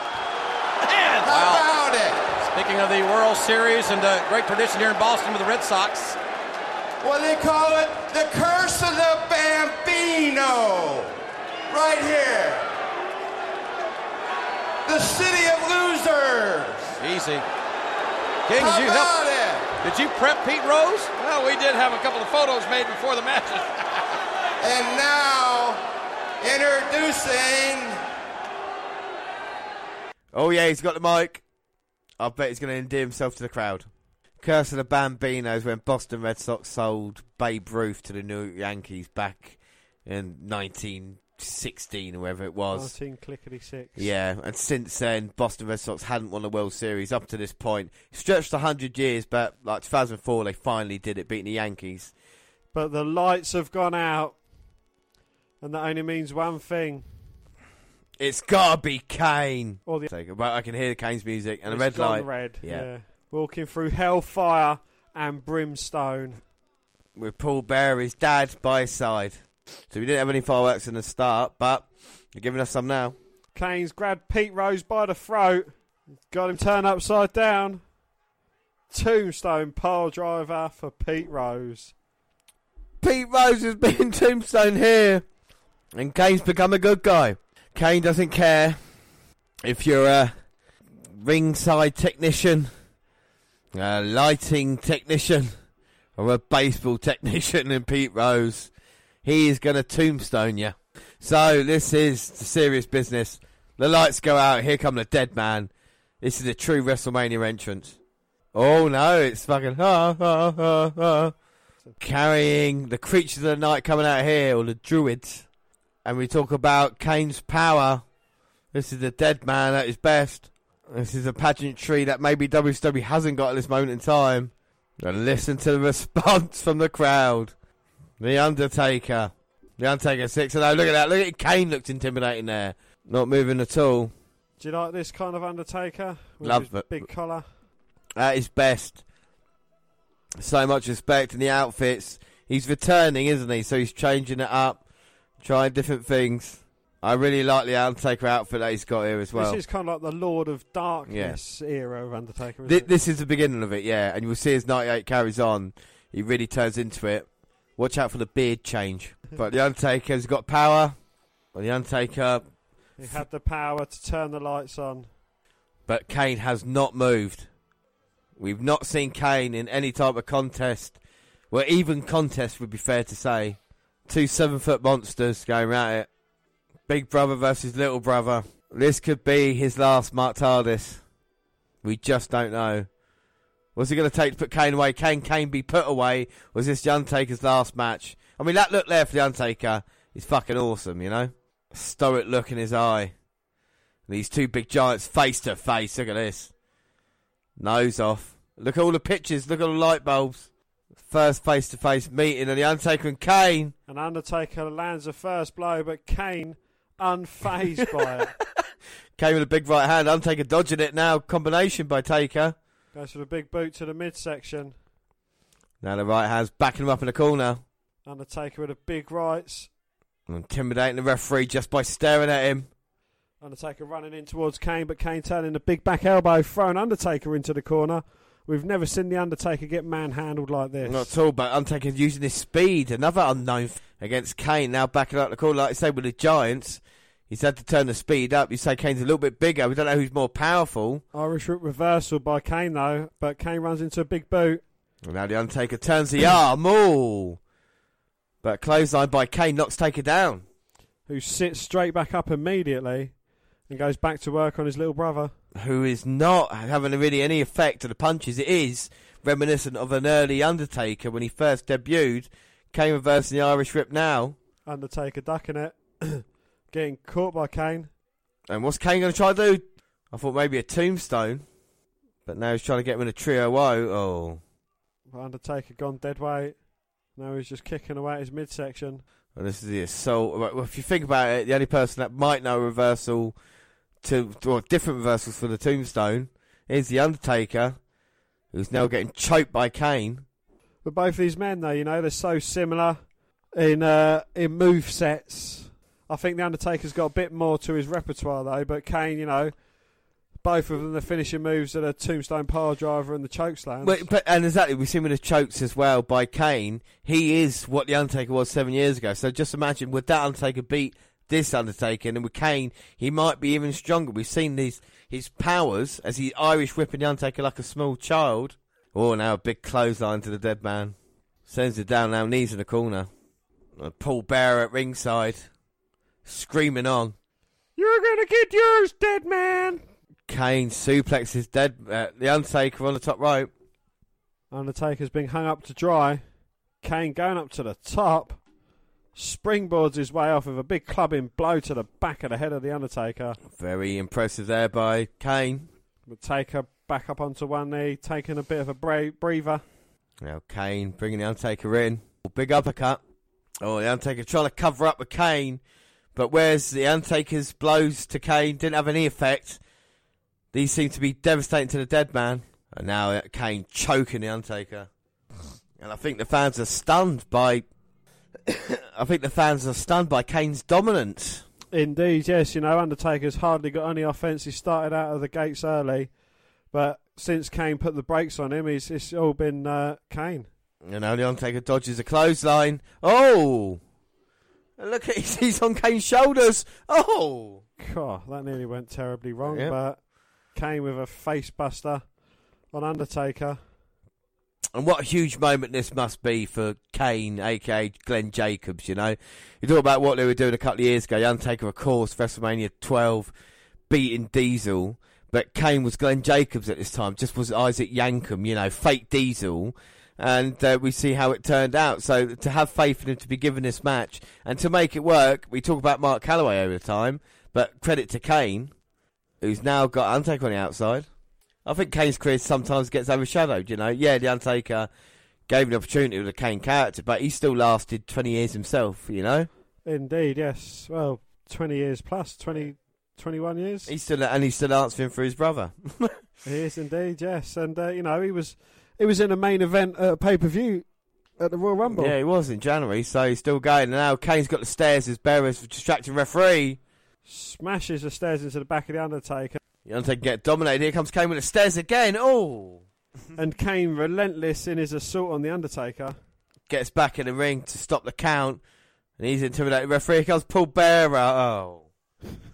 Come on, Paul. There's a few things I believe, and that's not Paul Bearer's offence on Kane. I think the referee's seeing it, but realising Bearer not really doing much, if you know what I mean. Now Kane's going to bring the Undertaker into the ring the hard way. Oh, suplexes him in. And the Undertaker not immediately sitting up as he normally would do. And this is Paul Bearer's, it goes back even further when you think about it, because obviously Paul Bearer knew Undertaker from an early age, coming in when he debuted, but he turned his back on him back in 96 with Mankind, and now using Kane to finally one-up the Undertaker. I think Bearer has pulled off a masterstroke, and this is going to be the end of the dead man here tonight. I mean, look how dominant Kane is. If this was a boxing match, it'd be stopped. Taker's trying to cover up. No help whatsoever. Oh, Irish whip to the corner, trying to come out and close on Kane, but Kane unresponsive. A kick to the midsection, Undertaker running the ropes. Oh, but gets cut of Kane. Uh-oh. Choke slam. Uh-oh. This could be it. 1, 2. Oh! But Kane pulling the Undertaker's head up. And no one has ever done that to the Undertaker. All since at WrestleMania, by the way. No. And he wants to hurt him a bit more, so he puts him in that sleeper. You can't kill what is already dead. Saying to don't, crowd, creatures of the night, don't get behind the Undertaker. Just wearing him down. And Kane still wearing down the Undertaker. Is this the only way to defeat the man at WrestleMania? Well, it seems that way. Undertaker's been dominant at WrestleMania up until this point, and all of a sudden Kane, like I said, has got his number. Whether that's Paul Bearer, I don't know, but the Undertaker's trying to make a comeback now. Punches on the knees, but as soon as he gets to his feet... Yeah, as soon as he starts mounting an offense... Kane shuts it down almost immediately. And I think even King saying that Undertaker's no match for Kane. It'd be hard to argue that. Another elbow by Kane. And even JR saying no one's been as dominant against the Undertaker as tonight. Kane is taking it easy at this point as well. Undertaker slowly gets to his feet. Undertaker grips on. Maybe one last gasp to try and get out of this. Oh! Dumps Kane to the outside, but he pretty much lands on his feet. Kane straight back up again, but knocked down. 3-4 punches. Now the Undertaker, big boot. Oh, sends Kane down, but he lands on his feet yet again. And the Undertaker can take a high risk now. Oh, but Kane literally sidestepping and just splatting Undertaker onto the Spanish announce table. One of the Spanish Hugo Sabinovich, literally in slow motion, falls backwards on his chair. Absolute perfection. He was still trying to call the action as well, bless him. Oh, si, signore. And the Undertaker down. Tito Santana down. Still trying to read off his script. It's Kane. The Undertaker comes across. We'll see a replay of the action here. Undertaker's up. Bang. Tito. Gets sent into that announce table. Let's have a look one more time. Undertaker, bang.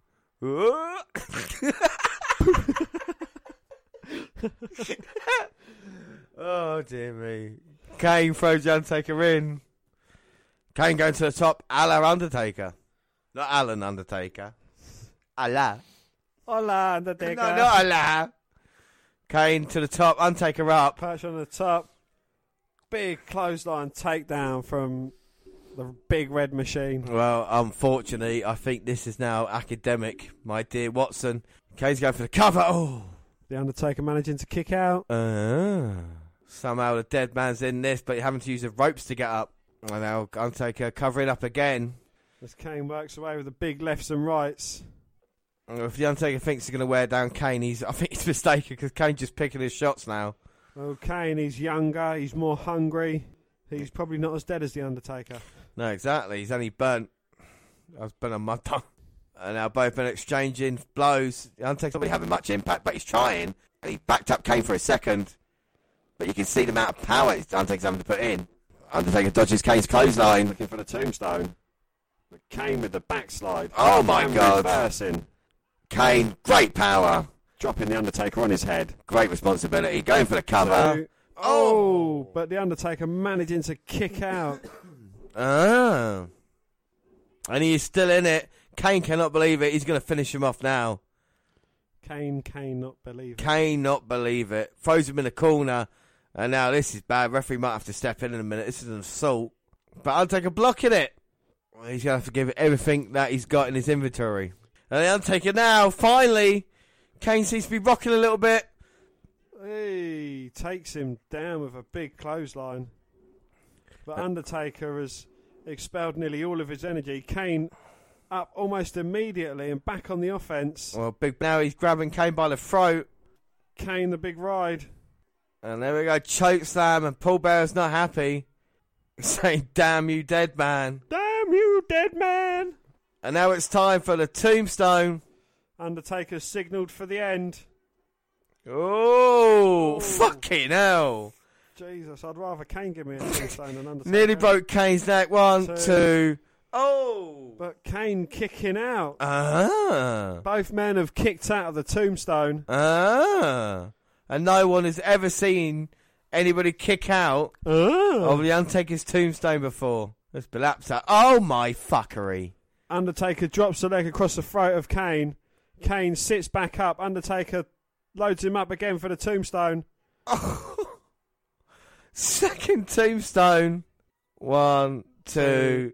Oh! And again, Kane managing to kick out of the tombstone. Well, you're going to give Paul Bearer a heart attack. It looks like he's going to have a coronary. How tough is Kane? Kane! Screw you, dead man! And Kane, unbelievably back to his feet after 2 tombstones taken off the top. Clothesline takedown off the top. And that's a thing of beauty. And Kane just sitting straight back up again. And now the Undertaker, one last time. Third time lucky for the Undertaker. Oh! Tombstone. He's going to go hook the leg this time. 1, 2, 3. Yeah. Gets it. Kane gets the shoulder up. Second later, but the Undertaker goes 7-0 at WrestleMania. Very impressive, and chairs in there now. Paul Bearer throws it in. The streak is still alive. And the dead man beats Kane, but it took 3 tombstones. And I look at Bearer. Fat kicks to Undertaker. Taker back up. Big right hand knocking the walrus down. But there's nothing left in the tank of the Undertaker, and Kane is back to his feet. And Paul Bearer telling Kane exactly what to do. The third tombstone. Kane's delivered tonight. On the Undertaker on the chair. God almighty. And Undertaker's head bouncing off the chair like a basketball off the parquet flooring. Well, I've seen wars between small countries were better than this, what we've seen here. 3 tombstones to keep, well, I say to keep Kane down for free. To keep him down for free. Kane is up. He walks away like a monster. Dan, what do you think of the match? I thought it was bloody brilliant. You know, Kane looking as unstoppable as I think I've ever seen him in his career. And the Undertaker still pulled out the victory, and even though he got tombstoned onto a steel chair, he's sitting up, and I think he's going to go backstage and chase Kane down. Yeah, this the battle by the Undertaker tonight, but this war between Kane and the Undertaker is still ongoing. Isn't it? In 6 WrestleMania's time, they will meet again. My God, so that means, Dan, there is only one match left, and that is for the WWF Championship, the most prestigious prize in the sports entertainment business, and it's going to be Shawn Michaels, the champion, defending against the Royal Rumble winner, Stone Cold Steve Austin, with Mike Tyson as a special enforcer. Are you ready? May I present to you the enforcer, the baddest man, the baddest man, the baddest man. Oh, that's going to leave a mark for sure. Unquestionably, the baddest man on the planet, Iron Mike Tyson. Break it down.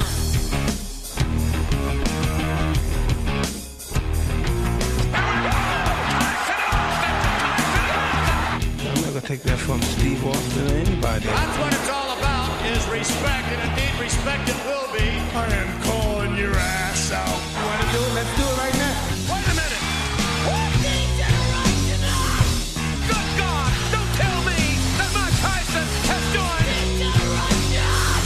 You think you can tell me what to do? Can you be a fair, impartial enforcer? Know who you're talking to? Fair, you better give it the program, man. Well, you better get used to the way the ball bounces. I see what you got, it measures in ounces. But that's a brace, boy. Yeah, that's a brace, little man. Break it down. What's gonna happen if Stone Cold gets in your way? I'm gonna knock him out. Who will come out champion? Do it, Heartbreak. You're a big man. Treat you like you're a little man. And after WrestleMania, who will still be the baddest man on the planet? I will, Heartbreak.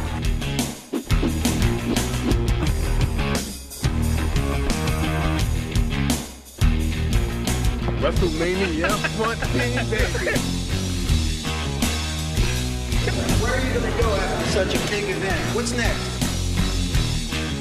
WrestleMania 15.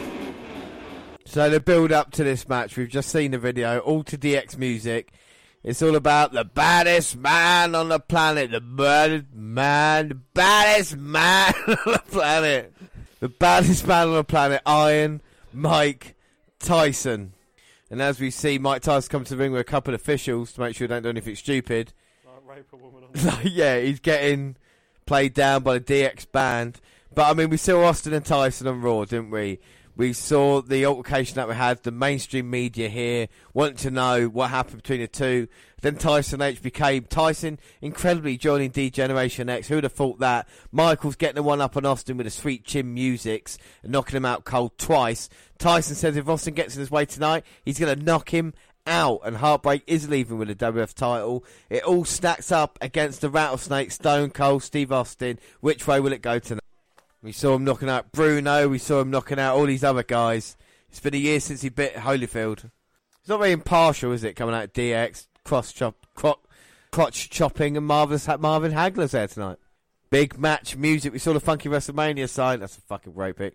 We saw the Funky WrestleMania picture, but now we hear the music. It means there's a big match coming. We see Austin. Look at the cheer. And listen to the roar of the Boston crowd as Stone Cold Steve Austin makes his way out here. It's been an 8-year journey to get to this stage, but his main event at WrestleMania, he wants that WF title. Will this be a passing of the torch? Michael said he won't lay down for Shawn Michaels. Michael said he won't lay down for Steve Austin, and there's been genuine backstage stuff going on, Dan. You know, we hear the stories, you know, sometimes you think, oh, it's just a normal thing, you know, like Michaels is just saying this on screen, but of course we knew with Bret Hart at the end of last year, and it got so bad. You got a little fact for us there, haven't you, Dan? I have indeed, yes. Well, the Undertaker was prepared to confront Michaels if he tried anything funny. The old Heartbreak Kid adage of not laying down for anybody extended to Michaels' real-life attitude. He was already viewed as petulant, somewhat uncooperative prior to Montreal, and that incident did zero favours for his fragmented image. WrestleMania 14 was clearly Steve Austin's time to reign as company flag bearer, and thus Michaels was going to have to take the fall. It's been noted by Jim Cornette and strongly implied by Austin himself that The Undertaker taped up his fist before Michaels' entrance and waited by the curtain. This was done to let Michaels know that if he did anything to avoid doing right by Austin and the company, he was in for a world of pain. Michaels' version of events doesn't include the fist taping, but does admit that The Undertaker told everybody that if the ending didn't go down correctly, he absolutely would have pummeled Shawn as soon as the dust settled. That is so interesting to think, you know, respect there that they had. The Undertaker's locker room leader. And you got to think with Shawn, you know, not only he's putting in a bad mood, he's in a bad back, he's got a bad back, and he's just said to the camera, this is for you, Earl. Reverend Earl Hebner's unfortunately struck down with illness, heart-related problems, so they can't be at WrestleMania. That's why Mike Chioda, the referee, and of course screwed Bret Hart at Survivor Series, so there's always a double meaning to that.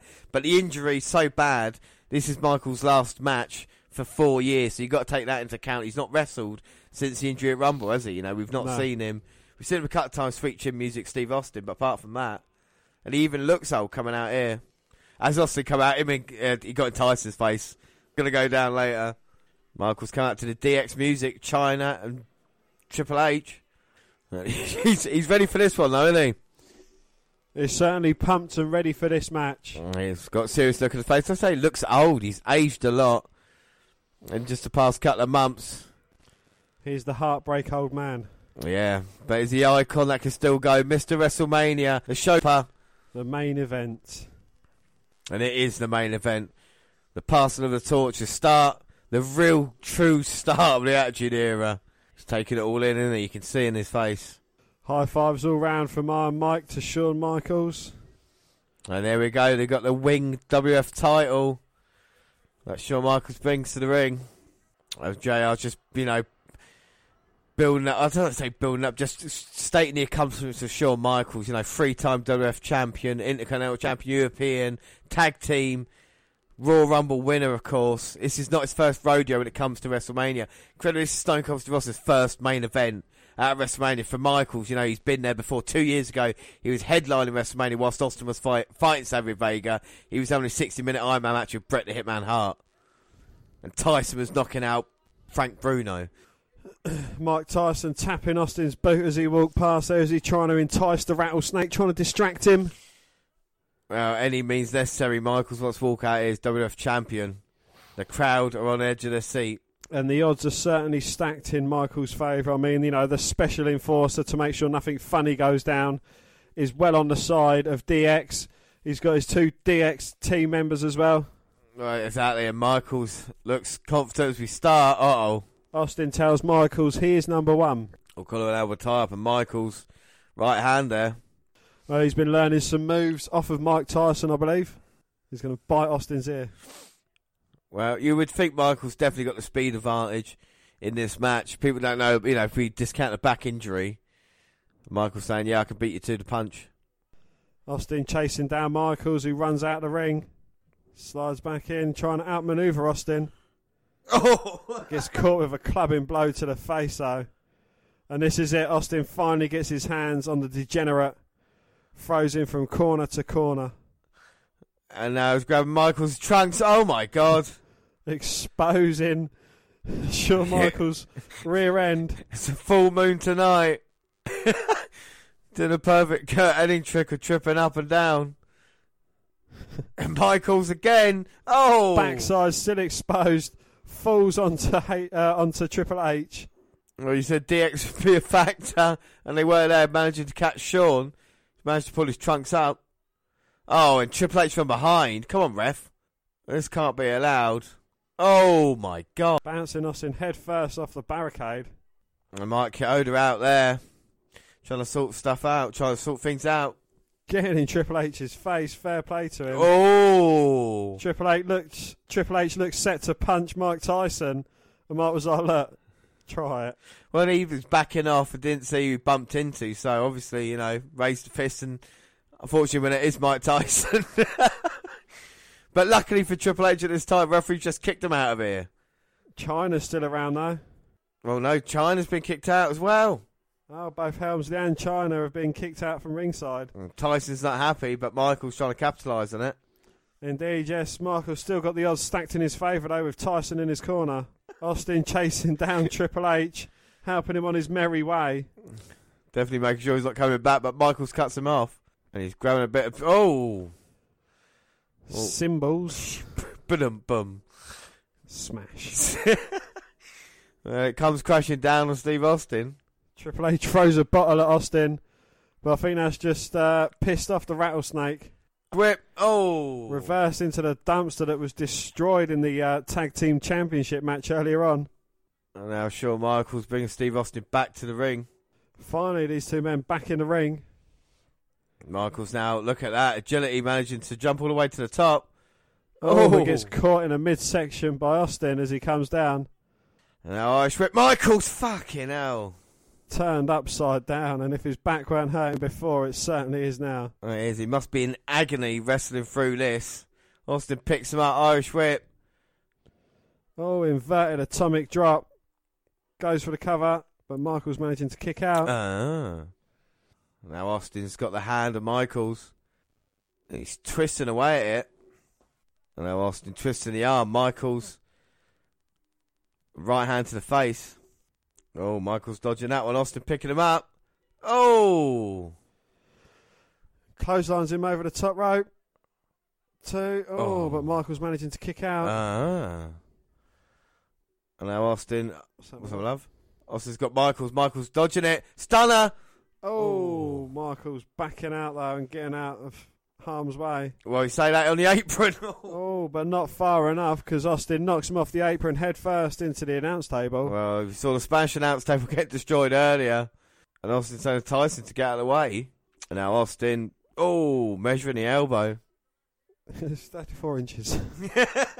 It's like Buff Bagwell, Scott Steiner on Nitro. Austin throws him back in. Austin's got him elbow to the back, cover, but Michael's still getting the shoulder up. And Austin's in full control now. No. Just wearing the Heartbreak Kid down. Oh, Michaels getting to his feet though. Oh. Jaw-breaking Steve Austin. And now Michaels got Austin on the ring post. Oh! Austin wise to that. Pulls Michaels face first into the ring post. Austin's got Michaels. Whoa, nearly. Bounce him off the barricade. And now Austin got him on the barricade. No! Oh, Michaels reverses it. Sends Austin straight over into the fans. When we talk about Shawn Michaels' injury in this, Steve Austin is still recovering from major neck surgery. Major neck surgery? Not even neck surgery. Oh. And Michaels rings Austin's bell, sends him back into the fan area there. And the fans fully behind the rattlesnake, chanting Austin's name as he tries to recover and get back onto Shawn Michaels. And now Michaels throws Austin back in. Big double axe smash. And now over the top of him, mounting him. You see the pain Michaels in. But he's raining down on punches. Oh, the pain is certainly etched on Michaels' face. Michaels now backing Austin up in a corner. Austin's not even defending himself. This is sick. And Michaels as well, as he slams Austin down. You can see him constantly holding his back. Oh, and Michaels telling the crowd what he thinks of him. Oh! Double leg takedown by Austin, punching away at Michaels. How dare you steal my salute? Oh, Michaels eliminated from the Royal Rumble. Sorry, Dan, that's your line. And Austin's just eliminated Michaels from the Royal Rumble. Goes down onto them way for Finn Mats and James. Tell me just how thin line. I can't even do that. That's my bit, yeah. Dan, tell me how thin those mats really are. They are wafer thin, James. I mean, mere micromillimeters thick. Well, Austin now is in serious trouble because Michaels has got his leg where he wanted to do earlier and he's wrapped it around the ring post once. Wrapped it around the ring post twice. And Austin's left knee is being assaulted. Austin's leg is in serious trouble. Michaels just bouncing Austin's knee off the mat. Trouble, trouble, trouble. Again, we reiterate this is Austin's biggest match to date. Off the back of his Royal Rumble win, facing the World Heavyweight Champion Michaels on the grandest stage of them all. And Michaels working away on Austin's left leg. So when he's got his knee brace on, Mike Tyson's there and he's instigating Austin as well. And Tyson looking on now. Michaels, even though he's in pain, he's in top of this match, working on the leg of Steve Austin. You notice he's not lifting Austin to slam him, he's just dropping him down to the mat. Looking for the figure four perhaps. But Austin fights out, kicks Michaels into the ring post, rolls him up for a 2 count. 2. And HBK straight back to work on Austin's left leg. Well, Michaels took a lot of punishment in this match, but now finally getting his own way in. And we talk about big match Michaels. He's beating all the guys that are over in WCW now. You know, you Scott Halls, your Kevin Nashes, your Bret Harts, your Kurt Hennings. Michaels with a baseball slide sending Austin over the announcer's table. And Mike Tyson saying, well, suck it. Oh, and Tyson throwing Austin back into the ring, helping him out, giving him a wedgie on the way. Oh, exactly, yeah, make sure he's got back in the ring all right. Austin furious by that, going after Tyson. But Michaels with a chop block as Austin was distracted. And now Michaels going to add insult to injury. Figure 4 leg lock. He's got it locked in. Austin's writhing in pain. And Michaels using the ropes and Tyson's allowing it. Tyson loving it. Go for the count. Oh, no. Austin gets his shoulder up. Now using the top rope to get leverage. Mike Coulter noticing there's the ropes are trembling at this moment in time. Austin's trying to reverse the pressure, though. And Michael's keeping it on. Can he get it turned over? He's fighting and fighting. Michael's trying to stop it from happening. But the will of Austin, and he reverses all the pressure onto Michaels. And look at Michael's face now. I'll tell you, it's been a war between these two men. Tyson watching on as well. Showing me potato salad. Oh, and Austin overcome. Fighting back with a big right hands. Double leg takedown. Oh. Move that doesn't work. Catapults him into the corner. Rolls him up. 1, 2. Oh. But Michael's managing to kick out. Oh my God. And Austin now Irish whipping Michaels. Reversal. Michaels catches him in the sleeper. And he's trying to stop the momentum of Steve Austin. And he does successfully. And oh my God, getting out of it, backed up in the corner, but Mike Chioda's right there. And he's knocked to his feet. He's knocked out. Put him out. Oh! Sends Michaels face first into the turnbuckle. Big right hand. Big right hands. Oh, and Michaels down, but back up again. Gets thrown into the turnbuckle. Oh, bumps his way off the top turnbuckle. Second time he gets thrown into it. Michael said, I don't want to do that again. Just walk, stomp a mud hole and walk it dry. There's no official, so surely... Don't call me Shirley. The special enforcer Mike Tyson might have to get involved, but Austin Irish ripping Michaels at this moment in time. High back body drop. JR's voice goes out. I love that moment in the back body drop. I mean, I know we're great commentators, Dan, but I don't think we can match JR's call at the end of this. Michaels dodges a clothesline. Oh. Catches Austin with that flying forearm. Well, which way is this going to go? Both men down. Both men at. Uh-oh. Michaels up, not nipping up, or did he? He nipped up. Michaels nipping up. Has adrenaline taken over? Has it alleviated his back problems? Well, he says he's a main event. He says he's the icon that can still go. At this moment in time, he's proven it. Nipping up with a bad back. Going all the way to the top. He is the showstopper. Oh, beautiful elbow by Shawn Michaels. Hits its mark. And now what's after the elbow? This is the end. He's got to tune up the band. There's no referee, but he doesn't care. He wants to finish his job now. With a little sweet chin music. And Austin would feel the taste of sweet chin music. There we go, sweet. Oh, I love this bit. Sweet chin music. Tune up the band. Don't you fucking do that, you can't. Austin dodged it. Go for the stunner. Oh, Michaels counters a stunner. Looks for the sweet chin music. Blocked. Stunner. Goes for it. Tyson's in. 1, 2, 3. Steve Austin of champion. And Mike Tyson counted the fall. Let's see how JR would have called it. Hang on a minute. Austin ducked it. Austin going for the stunner, and Michaels counted. Michaels going for another kick. Austin, he got it. The stunner. Mike Tyson in. Austin is the champion. Stone Cold. Stone Cold. Stone Cold. Wait a minute. Tyson a double cross the end. It's a double cross. Free Stone Cold. Stone Cold. Stone Cold. Tyson raises the arm on Stone Cold. And what a moment that is. He's talking about a passing of the torch. He's going to get... fucking bell. He's going to get... He wants to be WWF champion. 8 years it took him, but he's here. And the fans absolutely love it. But Dan, what are you thinking of that? It's fantastic, isn't it? I thought it was a bloody brilliant match between the two. The odds seemed stacked in Michael's favour, but Austin overcome all the odds, and with the help of a bit of Mike Tyson, manages to win his first WWE Championship. Michaels did the right thing. He didn't. He laid down for Steve Austin, and now Austin has got a Austin 316 t-shirt. He throws it to Tyson. What's Tyson going to do? Nah, come on. No, he is. Mike Tyson holding a lofty t-shirt, kind of accepting Stone Cold. And look at Shaw. What must he think? He's just been knocked out with a Stone Cold stunner. He wakes up, sees Tyson brandishing the Austin 316 top. Mike, what are you doing? He made the count.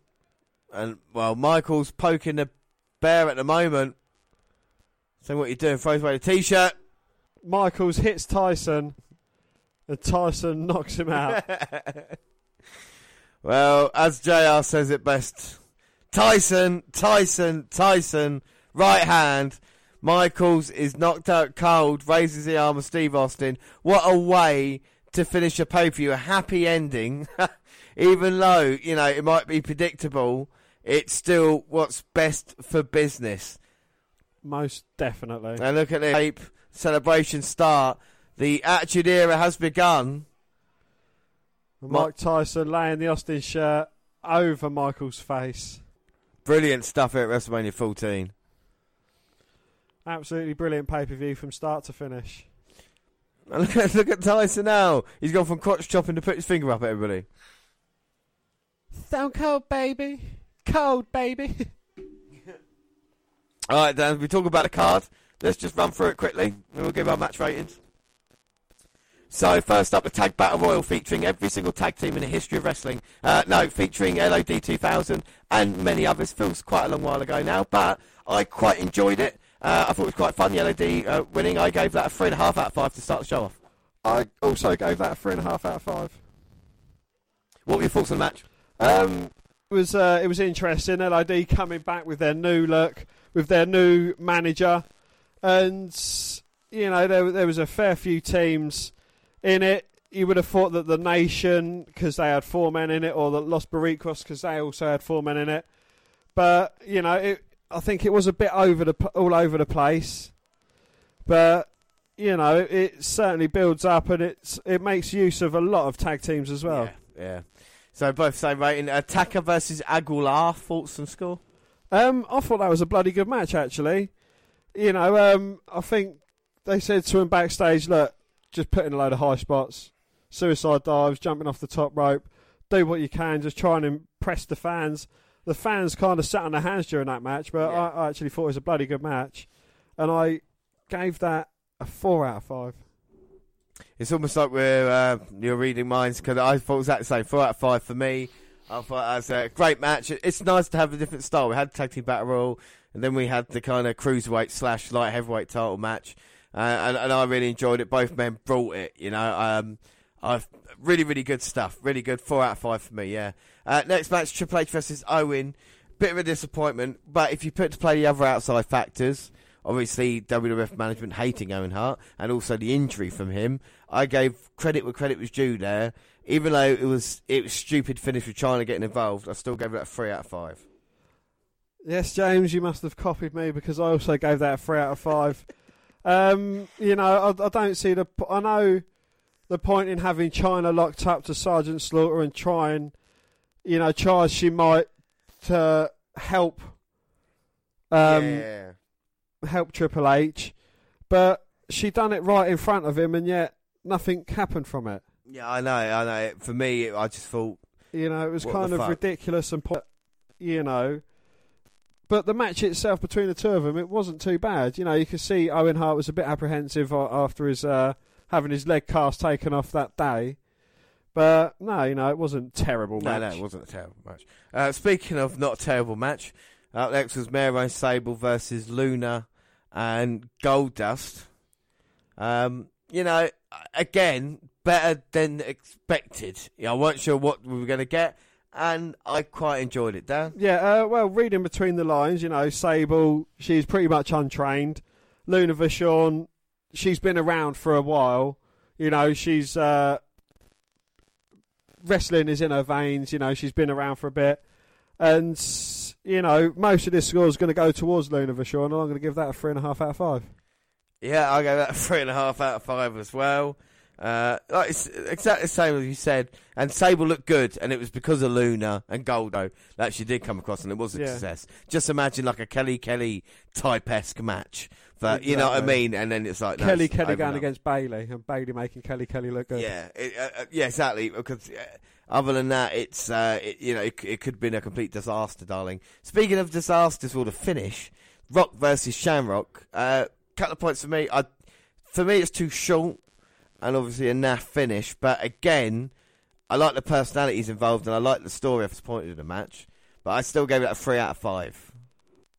I was looking at the bigger picture in this match, and, you've obviously got The Rock, and he was going against Ken Shamrock. Ken Shamrock's being billed as the most dangerous man on the planet, and, that chair shot that he took, and he still managed to kick out. And, you can see the cracks within the Nation, So I gave that a 3.5 out of 5, especially the way Ken Shamrock snapped after it. Yeah. And he just looked completely fucking crazy. For me, if it was 5 minutes longer and had that finish, I would have given it 3.5. But it felt like they were trying to move on from it. Next match was, of course, Cactus and Charlie versus New Age Outlaws in a dumpster match for the tag team titles. What are your thoughts? The match was absolutely fucking crazy. Yeah. Cactus Jack and Chainsaw Charlie taking majority of the bumps. Billy Gunn taking that crazy one off the top of the ladder, that powerbomb into the fucking dumpster. And the ending, it was a bit of fun, from the more serious matches we've had. Yeah, and I thoroughly enjoyed it, and I gave that a 3.5 out of 5. I thought it was even better than that. I gave it a 4 out of 5, just because of the kind of randomness of it. And I enjoyed having a break from, let's say, serious single action. 4 out of 5.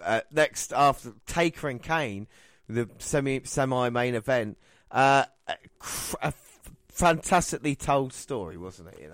Most definitely, yeah. It's been nearly a year's build up for this story. From Paul Bearer saying he's got a secret, to Kane finally showing up at Survivor Series, to the goings on them two not quite meeting in the ring, but they've been going off against each other with their powers, and it's one of them ones. What is Kane going to get the push because he's the kind of like the new Undertaker? Is the old dog still going to be in charge of his yard? And it was a very intense match between the two. Yeah, no, I really, really enjoyed it. The fact, like I say, Kane, it took 3 tombstones to keep him down. But when you think of a big man versus big man, that's the kind of shit you want. Big power moves, big finishers, lots of kick-outs, So I gave that 4.5 out of 5. I thought it really, like I said, the payoff for like the Sable match earlier, the payoff for the feud or the story, WrestleMania enhanced it, and the match meant more for it as well, and it actually delivered in the ring. Dan, what was your rating? Well, I gave that one step further because it made both men look unstoppable and unbeatable, and I gave that a 5 out of 5. Fucking hell, fair play to you. Alright, so then moving on to the main event, Austin versus Michaels. We've seen this, it had so much hype to live up to, and I think it delivered. I think another match delivered on the card. Definitely. All the build up to it, having Mike Tyson there. I'm not sure what happened with the switch in him. It kind of, was he on Austin's side all along? Did he finally realise that, I'm not too keen on DX? I think they're a bit too cocky.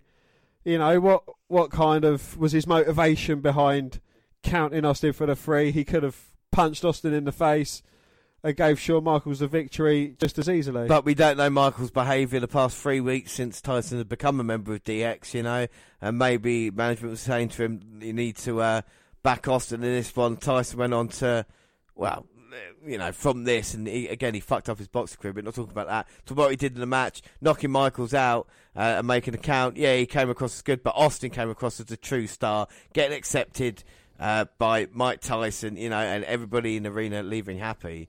What was your rating for that one? I gave that one a 4.5 out of 5. Right, but that for me is my match of the night, so I gave it a 5 out of 5. When you consider Michael's back injury and Austin, like we say, not being the greatest wrestler, the two I think gelled really well, and the end sequence of that, I could watch that last 30 seconds anywhere. Sweet chin, turn to stunner, reversed. Switch again, reverse, stunner, bang, referee counts. Stone cold. Yeah, I fucking love that. That's why it's one of my picks, WrestleMania moments and matches, that man. Because it's one of those that will get remembered, and when we look back at video packages 20 years later, that's one of the things we still see, with Austin becoming champion, and that's why it's important and it matters. But what's your overall rating of the whole pay-per-view? We've got our match of the night, so obviously yours is Taker Kane, mine's Austin Michaels. I think for the variation of it, because you had a little bit of everything. No, because you had the variation of it, you had a bit of everything. You had LOD returning after a few months off. You had, the light heavyweights. You had the crazy dumpster match. You had like the IC title. You saw the cracks in the nation. Just with every single thing thrown into that, I'm going to give it a 9 out of 10. 9 out of 10, yeah. Fair.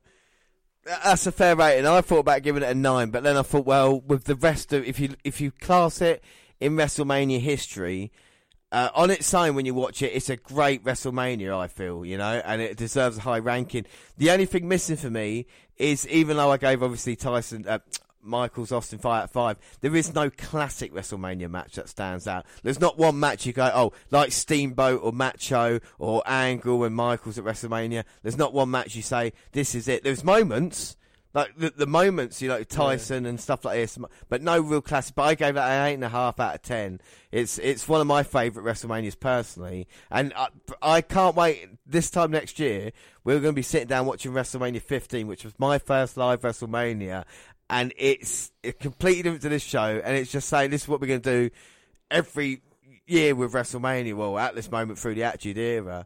Like I said, and it was fun, and not many pay-per-views are fun anymore, Like I said, bit of everything, and it just had a laugh. So that's it, Dan. Final thoughts on WrestleMania 14? No, it was a bloody good WrestleMania. Thoroughly enjoyed it from start to finish. It's one I've seen a few times before. And no doubt I'll see it a few times again. Yeah. We've had title changes. We've had some crazy matches, some crazy moments. And, it's just... I like the way the stories have kind of all been wrapped up in a nice little bow, but it's still left some stories open. Yes, yeah. That we've seen the culmination of the New Age Outlaws versus the old guys, and the old guys actually prevailed. We've seen the cracks forming in the nation. We've seen the Undertaker Kane match, the inception of it. We've seen the Austin Michaels match from the inception and how that all came about. And, it's good to have all the insight to it as well. Yeah, and that's an excellent thing because we're going to, obviously, one of the most important nights now in WWE is the night after WrestleMania. And we're going to bring you the Raw to the night after WrestleMania, which is a huge one when you consider the stuff that happens on there. We'll bring that to you. It will be the week after our live shows. We'll do a WNR podcast extra or WNR podcast episode where we'll have not only the night after WrestleMania in 1998, but we'll review the night after WrestleMania in 2018 as well, and we'll wrap it up into one episode. We'll call it like the night after Mania, and we'll look at both. And we'll maybe not compare the two because it's a bit unfair with 98, isn't it? But still, there's a lot to happen. And of course, later in April, we'll have the WNR WWE vs WCW April, where we'll look at the 4, and we've got pay-per-views next month. Unforgiven for WWE and Spring Stampede for WCW that we'll be looking at as well. But that is it for this show. We're just going to run through the schedule quickly. On the 31st, on Saturday, it's a WNR149, and it is my pick of WrestleManias. Sunday, WNR150, top 50 factions. We're going to add 5 tag teams to our tag team list to make it a top 20 tag team. And then Monday, the 2nd of April, we're going to release the Hall of Fame special, the Class of 2018. Have matches with Goldberg, Mark Henry, and of course other people like that. Our podcast extra, Wednesday the 4th, is the Mixed Match Challenge. Friday the 6th of April, we'll have the WNR 151, which will be the W Network review for April. We'll have 205 Live, NXT, all the latest rumours. That will start off our huge live weekend. Saturday, on the 7th, it is our live NXT takeover event, and we're live from 11 o'clock. Sunday, WWE WrestleMania live kickoff, our first ever live kickoff. Don't forget, I can't wait. We're going to start at 10 p.m. for that one. 10. Contact us on Twitter at WWE Network Review or at Vince McDan, WWE. I'm at J_Roland. I'm at J_Roland. We've also got a friend on Twitter. We have his Mini Chris Benoit, and he's just trying to make the world a better place, and you can follow him at Mini Chris Benoit. Across all the Google platforms, the WWE Network Review on Google+. Send us an email, the WNRpodcast@gmail.com.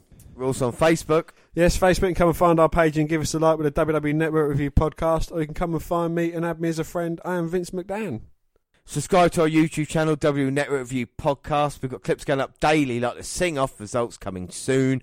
And also podcasts at the same time we do other places like SoundCloud. On your phone. Also on Spreaker Radio, where we've got our live big weekend. Our live huge weekend. April 7th, April 8th for NXT TakeOver WrestleMania. And Spreaker, Stitcher Radio and iTunes, where you can download, subscribe, breakdown, review there. But that is it. Like I say, our next show is Saturday, the WNR149, and it is your WrestleMania, my friend. So we look forward to that. I have been James Rowlands, and as always joined by Dan White. Thanks for listening, everybody, and bye. Bye.